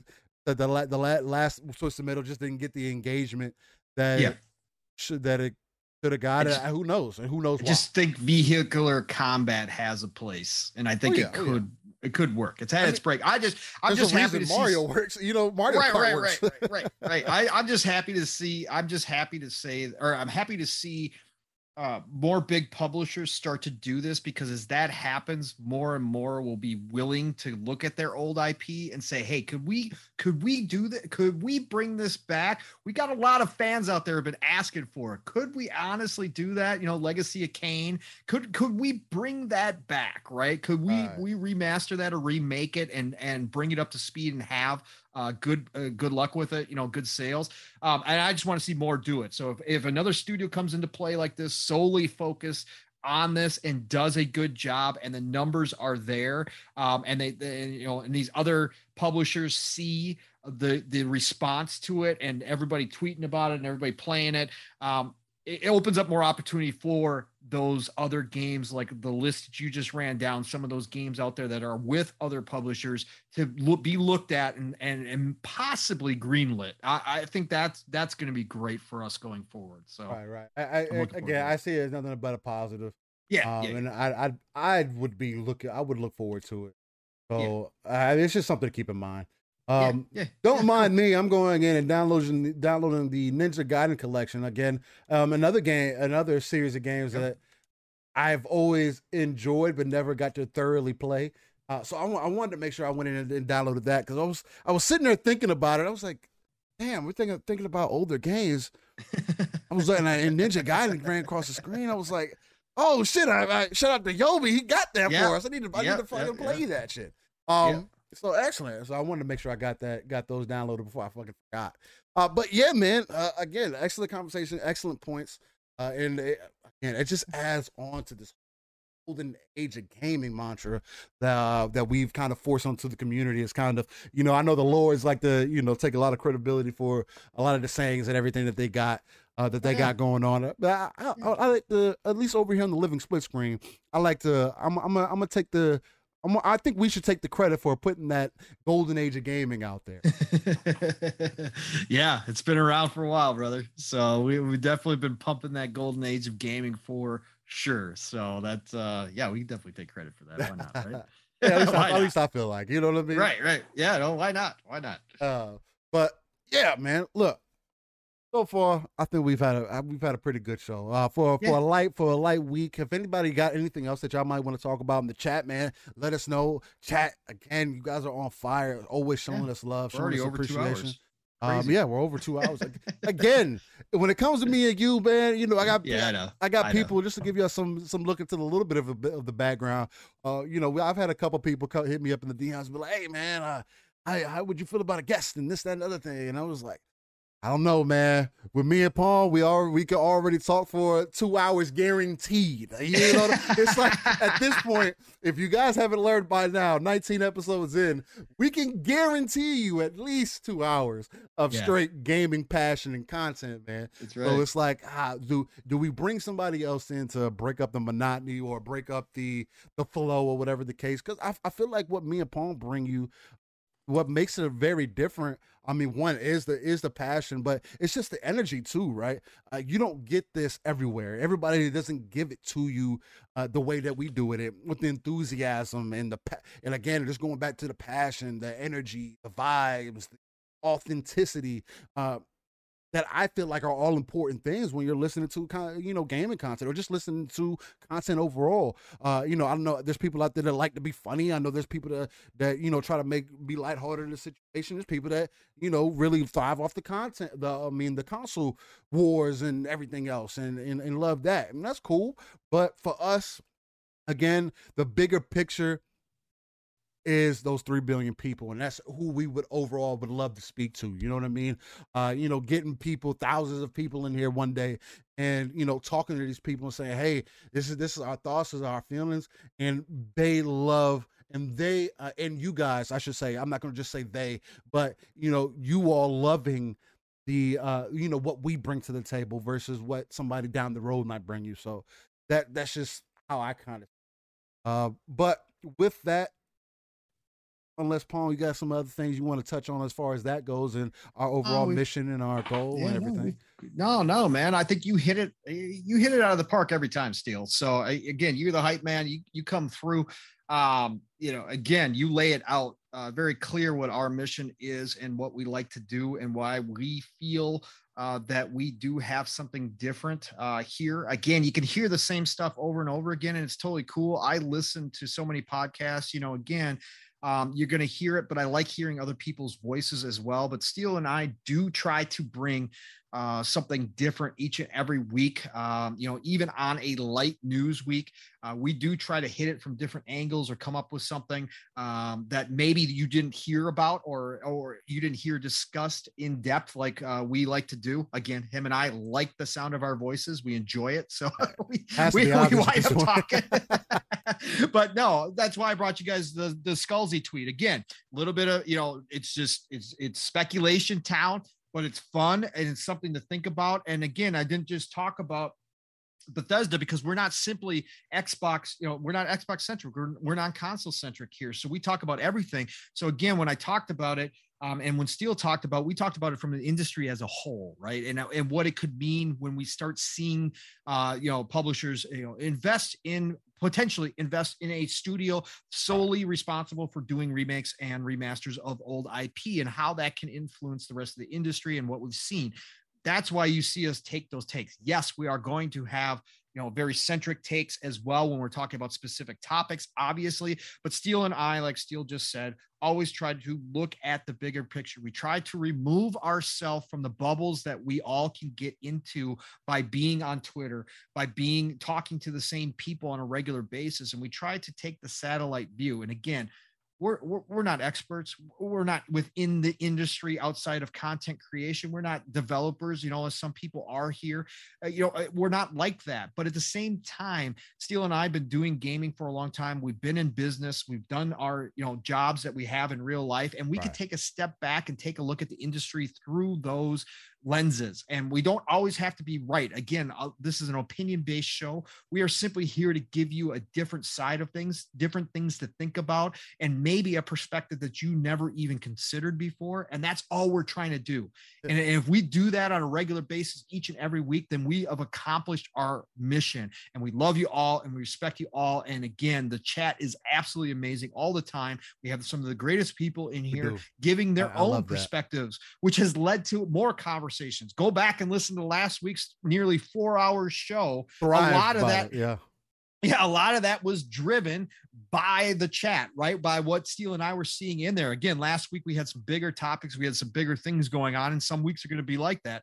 But at the end of the day, that's what it's about, being here within the community and just talking about stuff from our different viewpoints in our own real life experiences and what we can do to see certain things within the industry, on top of our passion for just loving doing this and loving talking about this stuff and loving video games in general as a hobby. Right. And I think that's what we bring each and every week here on Living Split Screen on your Saturday mornings, and glad that so many of you seem to be enjoying it. We love and respect all of you. So yeah, absolutely. Still. Facts. Those are 100% facts. Apparently, Giza Prime said Mav and 3-Bit were doing impressions of us last night. Why didn't you tell me about this? Well, how did that go? I don't know. I'm trying to think what they do that all the time. Mav. Mav's got your intro down. Oh, does he? Oh yeah. So funny. Oh, that's funny. He's so funny. Yeah. I gotta listen. I gotta listen to that. You gotta come in. Invitation live, is the sincerest form of flattery. I gotta come in live, raw, and uncut. I can't help it. But it's nothing but love.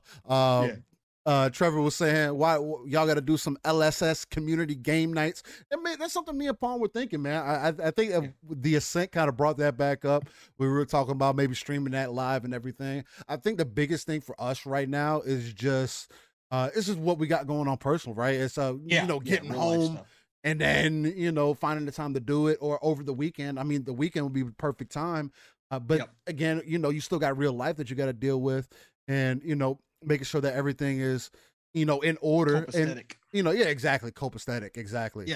That's the best way to put it. And sometimes hopefully at some point, we can get to the point where we get to the weekend or whatever, we get to a Saturday or something, at some point during the week where we can stream for you guys. I would love to do some co-op game nights or whatever the case might be. And really see what's up with that. I think that's a cool idea. Oh yeah, no, I think it's definitely something we'll eventually do from time to time for sure. And especially with some of the games coming out this year. I think with Halo, Forza, a lot of Battlefield. There's gonna be a lot of Battlefield. Oh yeah, I mean we're gonna have the opportunity to do that more. And like Steele said, it's just about real life and that kind of stuff. We got plans in the future once I can get a computer and stuff. Co-streaming and doing stuff like that and going live more often when we have the opportunity to do so. Because again, when Steele and I are just sitting around, most of the time we are just BSing like we do here and talking. And we'd love to bring, have people in the chat and stuff and interact with you guys. Again, I think that stuff's fun. And I think that's definitely something that we will look at doing in the foreseeable future for sure. Because it definitely is a good time. It's something that he and I both enjoy. So that's 100%. Yeah, man. So with that being said, we're going to get into the final segment of today's show. Yeah. This Day in Gaming, where I like Get to go off back. my lawn. I'm old. I like to go back within the last 30 years of gaming and really give people a retrospective of what they, give you some memories to think about, man. Some games you might have played back in the day, or just to kind of give you guys a perspective that you cannot forget where we came from. Not only that, but gaming is art and should be treated as such. I get tired of people that say, "Oh, old games, they're pointless, they're worthless. I don't get why we care about old games." And to be completely honest, if it wasn't for some of these older games, we wouldn't have some of the new games that we have today. Again, there's devs will tell you time and time again where they pull their ideas from, where they get their experiences from. And a lot of the time, it's from older games or other titles from over the years, man. So that's the whole point of this segment. And with that being said, let's get neck deep into this day in gaming. So, as of today, August 7th, 1987, the NES released Robo Warrior in Japan. Yeah, good year. Not familiar with Robo Warrior. It sounds familiar, but I'm not familiar with it. This is crazy to think about, that Nintendo 64 is this old. 1997, Mystical Ninja starring Goemon, released in Japan. Never heard of that title, but okay. Nope. PlayStation released in 97 also, Point Blank in Japan. I think I've heard of that either, but okay. 2000, some of you might know about this. PlayStation released Tenchu 2, Birth of the Stealth Assassins. Tenchu is a great series. If you guys have never played Tenchu, definitely need to jump into that. I don't think I had a chance to play Tenchu Z. But I definitely played some Tenchu back in the day. That's why Origami fills a little bit of that void. Yeah, it does. We need to. We got to finish that off. That's coming next month too. Yeah, Origami 2 is coming next month. We definitely. I want to know what's going on with the story, because that crazy little that crazy little girl, ghost girl. Yeah, I need to see what the fuck's going on with her. Yeah. Because I think that level we currently got stuck on, though, that's something else. We're gonna have to. I think we got it. I think maybe it just got a little too late. Then as we move forward, in 2003, you had on the GameCube Resident Evil Code Veronica X, or Japan 10. Got it. Yes, Code Veronica, my favorite Resident Evil. Yeah, I do agree with you, General C. Tenchu definitely needs a reboot. Yeah. Again, we're talking about that whole reboot conversation. Again, there's so many titles that we can go and get in those databases. No matter where they are, I saw somebody bring that up. Oh, they would have to talk to Sega. That's not the point. It's just like we got to dig in those databanks, man. And there's so many titles that could come back. And like we said too. Again, it just means that, again, not to break off another tangent, but no. It's the fact what we were pointing out. Steel made a list of games from all over the place. That's just some of the industry IP that's sitting out there. I try to bring that back with when you see big publishers putting in the effort to put out games like Capcom is, like Sony is, and maybe potentially this new studio, it just opens up the opportunity that maybe some of the other publishers out there will look at those back IPs and go, you know what, we could do the same thing and make a little money off of this. Let's do that. Exactly. That's all we were trying to say. Steel listed off a bunch, that are complex IPs. There's IPs everywhere, right? Yeah. But the potential's there to open up the door that more people will start looking at the success and say, hey, we can get in on this action. Yeah. There is a market here. That's what I'm about. So who's going to turn down more money, right? Right, exactly. 2007, the DS released a slew of Mega Man games. Who doesn't like Mega Man? If you don't like Mega Man, I don't know. I don't know how to feel about you. You might be a little weird. Mega Man Star Force Dragon. Then you had Mega Man Star Force Leo. Then you had Mega Man Star Force Pegasus. I don't know my Mega Man lore like that. I don't know what the Star Force is. Yeah, I don't know what that is either. I was never having the DS. I think the last time I played a Mega Man game for real was on Nintendo. Oh, is there a Mega Man game on 64? There's been a Mega Man game pretty much every year. I can't remember. I don't want to say it was that far back, because I'm pretty sure it was something before the DS that I played Mega Man on. It might have been my Game Boy SP or something at the time, but Whatever. 2008, we then move into the DS releasing Fire Emblem Shadow Dragon in Japan. The Wii released Lost in Blue Shipwrecked in Japan. Nice. Then the DS also released Monster Rancher DS. Then the DS also released probably everybody's favorite game, Rhapsody, a musical adventure in Japan. And then I know this is going to be a good one. This is going to be a good one for Pong. Xbox 360 released Tales of Vesperia in Japan. And I actually just noticed that I was not sharing my screen, so you guys weren't able to look at these games, man. Oh, and of course, the time I flip off of YouTube and I'm actually looking at our Zoom, and you don't do that. I've been watching YouTube the whole time.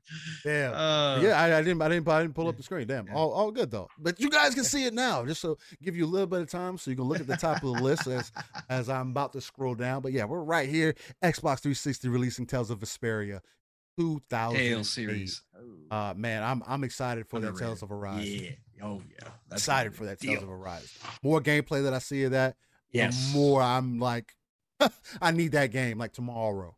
Telling you, Bandai Namco's got something special going on right now. Yeah, Bandai Namco is up and down, but they're up right now. They're up right now. They need to keep it there. Yes. Then in 2009, PC released Hearts of Iron 3. That sounds familiar, but sounds like a tank game. Sounds like one of those, or a mech game. It sounds like one of those PC, really, whatever you see, Hearts of Iron. I wonder what it is. The Hearts of Iron series has become renowned for being the biggest, most detailed, and complete strategic game series on World War II ever made. Yes. There we go. See, I knew it. It had tanks in it. So it makes sense. All right. So 2012, PlayStation 3 released Persona 4 Arena. Then on iOS, you got World Conqueror 2. There you go. Shout out to the phone gamers. Yeah. Shout out to Apple. Again, the phone don't know you, just like I don't know Nintendo anymore. Phone gamers drive the other 2.5 billion gamers that are out there. Yep. So that's the market we're trying to reach. We're trying to put consoles in their homes, man. We're trying to give them reasons to get, hop on their TV with a little stream stick or whatever it's going to take for them to play some of these games, man. Hey, while we're on mobile, real quick, anybody in the chat, you guys been looking to pick up Chrono Trigger, been looking up to pick up Final Fantasy Tactics, what is it? War Lions? God, I always forget that title. They are on sale on Android right now for like $5, like legit. And Chrono Trigger, for a fact, is compatible with the Razer Kishi as well. Oh, so wow, that's dope. Play that. Yeah, you can play that with a controller. I'm planning on picking that up and trying to put it on my big screen and then using the Razer Kishi. So I'm going to try that out. But yeah, anybody looking, there's a big sale going on of some Square Enix stuff right now. So hey, and Trevor, none of that Sonic slander here. Sonic's a better character than Mario is. I'll tell you that. Freaking gosh darn it. God damn it. Talk about Sonic. No, I'm playing. I mean, I can understand it. I feel like that's always a thing. You're either a Sonic guy or you're a Mario guy. Maybe you're not either, and you like Metroid. But no, they're all good series. It's kind of one of those you like one or the other, or you may not like any of them, but there's something in those same kind of genre of games that you probably were into back in the day that really pulled your attention. Shout out to you though.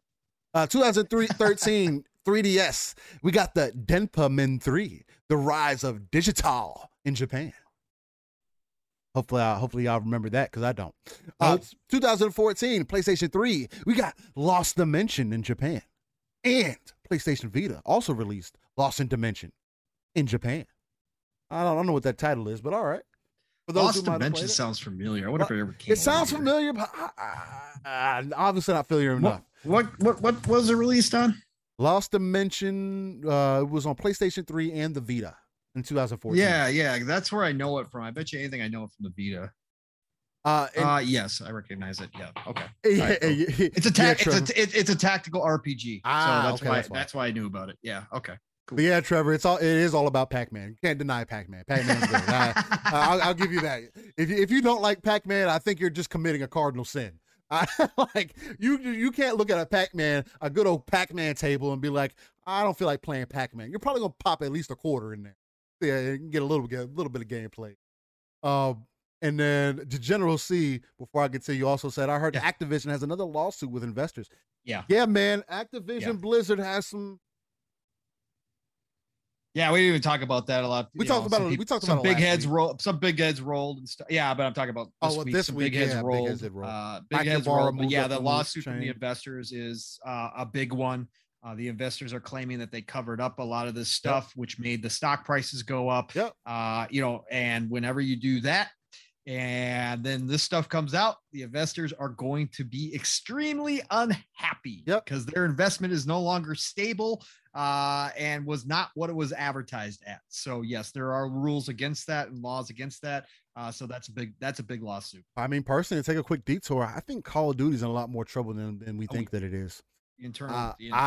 I'm not sure about Call of Duty releasing this year at all. We still haven't heard anything about it, and it's August. That's never happened for Call of Duty. Never. We could have some development hell going on right now with that game. So behind the scenes. This may be a year that Call of Duty gets skipped, and they just continue to push Warzone, which I personally think that they should. But then I also think there's just a lot of negative things happening on that side, man. I agree with that. Bobby Kotick needs to go. Man's making too much money. But he's not. Yeah, no, he's not. He's throwing everybody under the bus, and actually he has gained more power now by doing what he's done. So I mean, so hopefully people like Mike Ybarra, who's moved up the chain. I know people are like, oh well, he didn't move up because he's good at his job. Co-leader. But Mike Ybarra is also one of the original minds of Game Pass too. So he talked. Well, Bobby Kotick is not dumb, and he understands he's only got so many people that he can throw under the bus, and he is in a very precarious situation right now. So he is building the moat around his castle.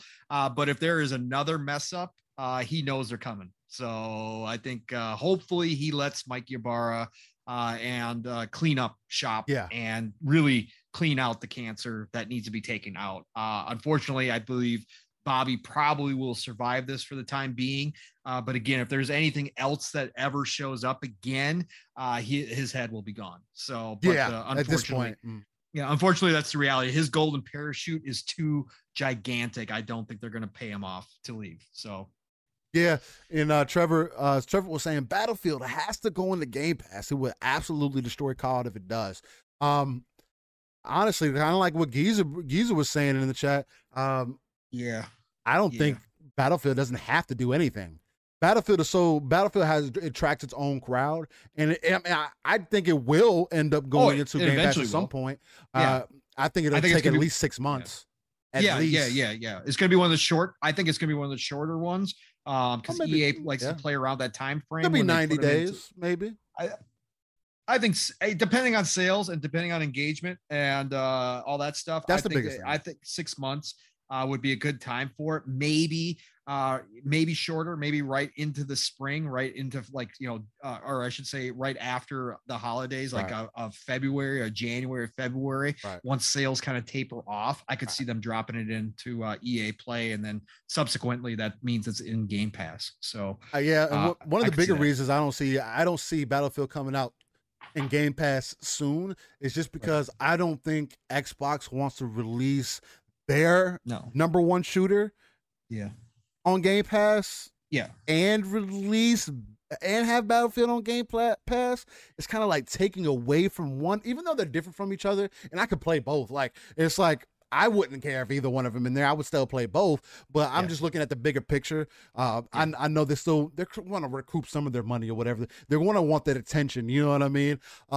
So for sure. I think there's at least going to be some kind of a break in there if it does, because there's no guarantee. And EA knows they have the hype right now, and they've done everything right, and they know that COD right now is just not looking good at all. So they know they have the advantage, and I think they're going to take that and run, and they don't have to use Game Pass. Had they stumbled and Battlefield wasn't looking like the for sure thing it might have been different. It might have been a different story. But I think they're okay right now. Yeah, so, facts. Well, I mean, we'll see. Again, I know me and Pong are talking about buying the $100 version. So. Oh yeah.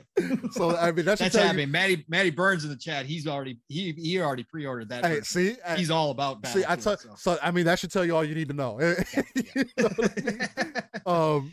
So just to continue with it, 2014 3DS released Senran Kagura 2 Deep Crimson in Japan. Not familiar with that, but again, I might ask my brother pronounced about it that. beautifully, as always. Thanks, man. That's I all that appreciate matters.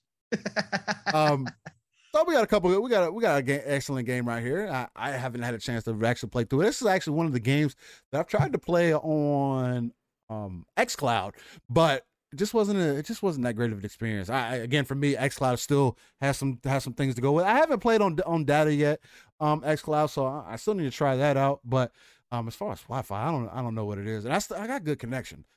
But 2018, Nintendo Switch and the PlayStation 4, Dead Cells released. Yes, very good. And yeah, I've heard very good. I've heard, yes, brother. Facts. That's another one. It's another one of those indie titles that I definitely want to at least give a good playthrough. Then on Nintendo Switch, you had Flipping Death, and everyone's favorite game. At least it's one of my daughter's favorite game, and also my wife's favorite game. Overcooked 2. Oh, jeez. Who wants to get in there and cook you something? Not for me. I tried playing. I played Overcooked 1. Oh my God. I can't. Yeah. No. There's so many other things I'd rather be doing than playing Overcooked. I'd rather go take all the fairings off my motorcycle, do my complete oil change, replace the spark plugs, then play Overcooked. I just like starting the entire kitchen on fire. That's what I did. Oh, it's hilarious. And then in 2020, hey, shout out to Nixus, who's going to really be releasing more PC ports soon. Horizon Zero Dawn Complete Edition released on PC. So, that being said, that is your This Day in Gaming segment, where we go back within the last 30 years, just give you and show some love and some respect to where we have come from in the gaming space, kind of give you some memories to think back on, and overall treat gaming as art as the way it should be treated. With that being said, man, Paul, we're at the end of the show, man.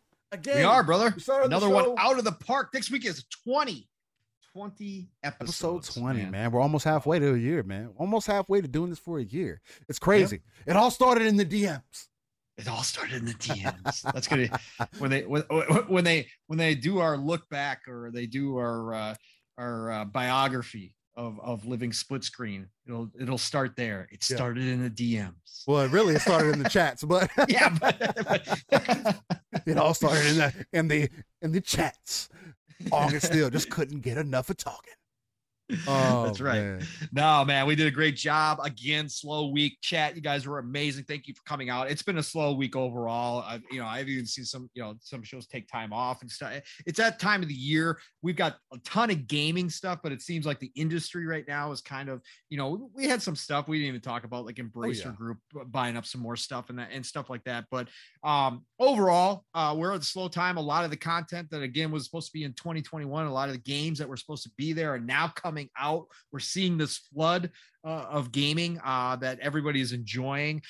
So I'm not too sad about it. We do have some shows coming up in August, which is going to be big. We've got next week Microsoft is doing another ID at Xbox. So we're going to get some stuff out of that for sure. They are doing it with Twitch again. So hopefully it's not the same format as the last one. Games were excellent, but the format was awful. I'm going to be busy at work next week, big time. So this is I'm not going to be able to catch it live. I don't think. We'll see.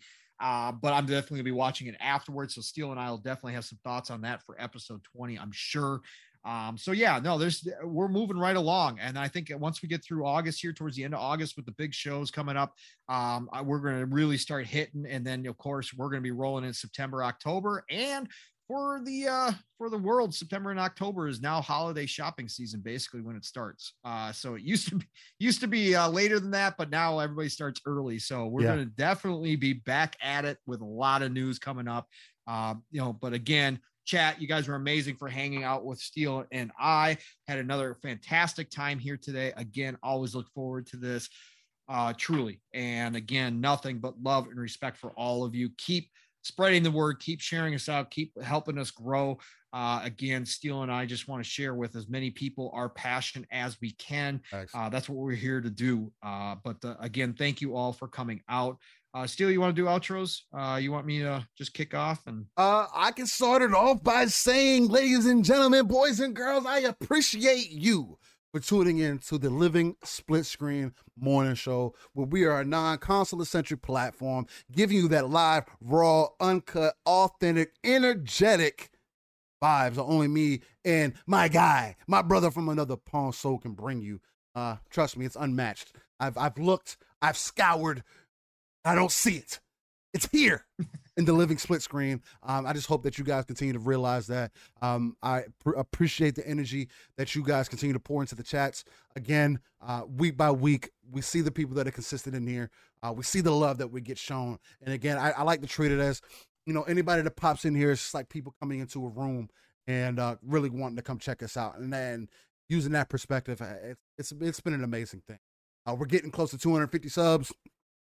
Trying to get to that 1,000. I'm pretty sure that's everybody's first goal, but we're on that mission, man, and hopefully we can continue to push that mantle. But with that being said, I still reign. The T is the 7 everywhere, otherwise known as Steel Rain, or you could just call me Steel. But type it into your search bar anywhere you got one at. Just type it in. You more than likely will find me, especially on Twitter, YouTube, Xbox. Don't currently have a PlayStation, so I'm not going to keep promoting that until PlayStation gives me a reason to play or to invest in their ecosystem. Personally, hopefully they can do that with releasing factions or something. I don't know. It's kind of looking kind of bleak on that side, but I'd be more than waiting for some good energy coming from that side, some good competition. But with that being said, man, you can catch me every Saturday right here. The Living Split Screen Morning Show, where we go live 9 a.m. Central, 10 a.m. Eastern, 3 p.m. UK time. Pong, what you got for the people? Hey, look, guys, you know the drill by now. So Pong Soul everywhere on Xbox and on Twitter. Obviously not the same as Steel. If you Google me, I will pop up if you Google Pong Soul, but you might also find a Korean gentleman by the same name, Pong Soul, and that's definitely not me, obviously. So I'm not quite the same level as Steel when you Google. But anyways, I am Pong Soul everywhere. Shop Podcast is taking a break. Shout out to PTK. Blam, take care of your business, brother. Be here when you get back, all the time you need. You just do your thing, man. So PTK is taking some time off. Man's been doing this for 5 years now, and just needs to take care of some real life stuff. So we won't be having the Shop Podcast. We don't know how long a break it's going to be. But tonight, in replacement, you can find me on, she's calling it a mini-sode. So I'm assuming that she is not planning on having a long show tonight either. But Scumcast tonight over with the absolutely one and only, the incredible, the Ash Luca, and that crew over there. I will be there at 8 p.m. Eastern, 7 o'clock Central Time, hanging out with those. Steel was just on last week, right? Steel? Facts. Last week? Living Split Screen, interchanging. That's the way it goes. Yeah, I know, right? We've done this a couple times. So the Scumcast tonight, and then obviously Tuesday. Don't know if I'm going to be on Xbox Factor Podcast Tuesday. I got to confirm. I don't think I'm going to be, but normally you can find me on Xbox Factor Podcast with Mr. Boomstick over at Double Barrel Gaming, of course, Zemi Games. 3-Bit is a permanent member of that panel, but he has been ultra busy as well with work and doing real stuff in this industry as 3-Bit does. So Mav has been filling in. We've had Steel on there. So, man, come by Xbox Factor Podcast Tuesdays, 12 p.m. Eastern, 11 o'clock Central Time. Friday nights, you know the drill. Xbox Ultimate, as Steel said earlier in the show, we just celebrated a 1-year anniversary of the Magnificent Seven. Fun Speculation. Caitlin had been doing it for a year. Shout out to them and congrats again. We had nothing but a love fest last night. So stop by Xbox Ultimate for all the best gaming news and topics. We just have a great time. 9 p.m. Eastern, 8 o'clock Central Time on Fridays. And then back here again, like I said, episode 20. Cannot wait.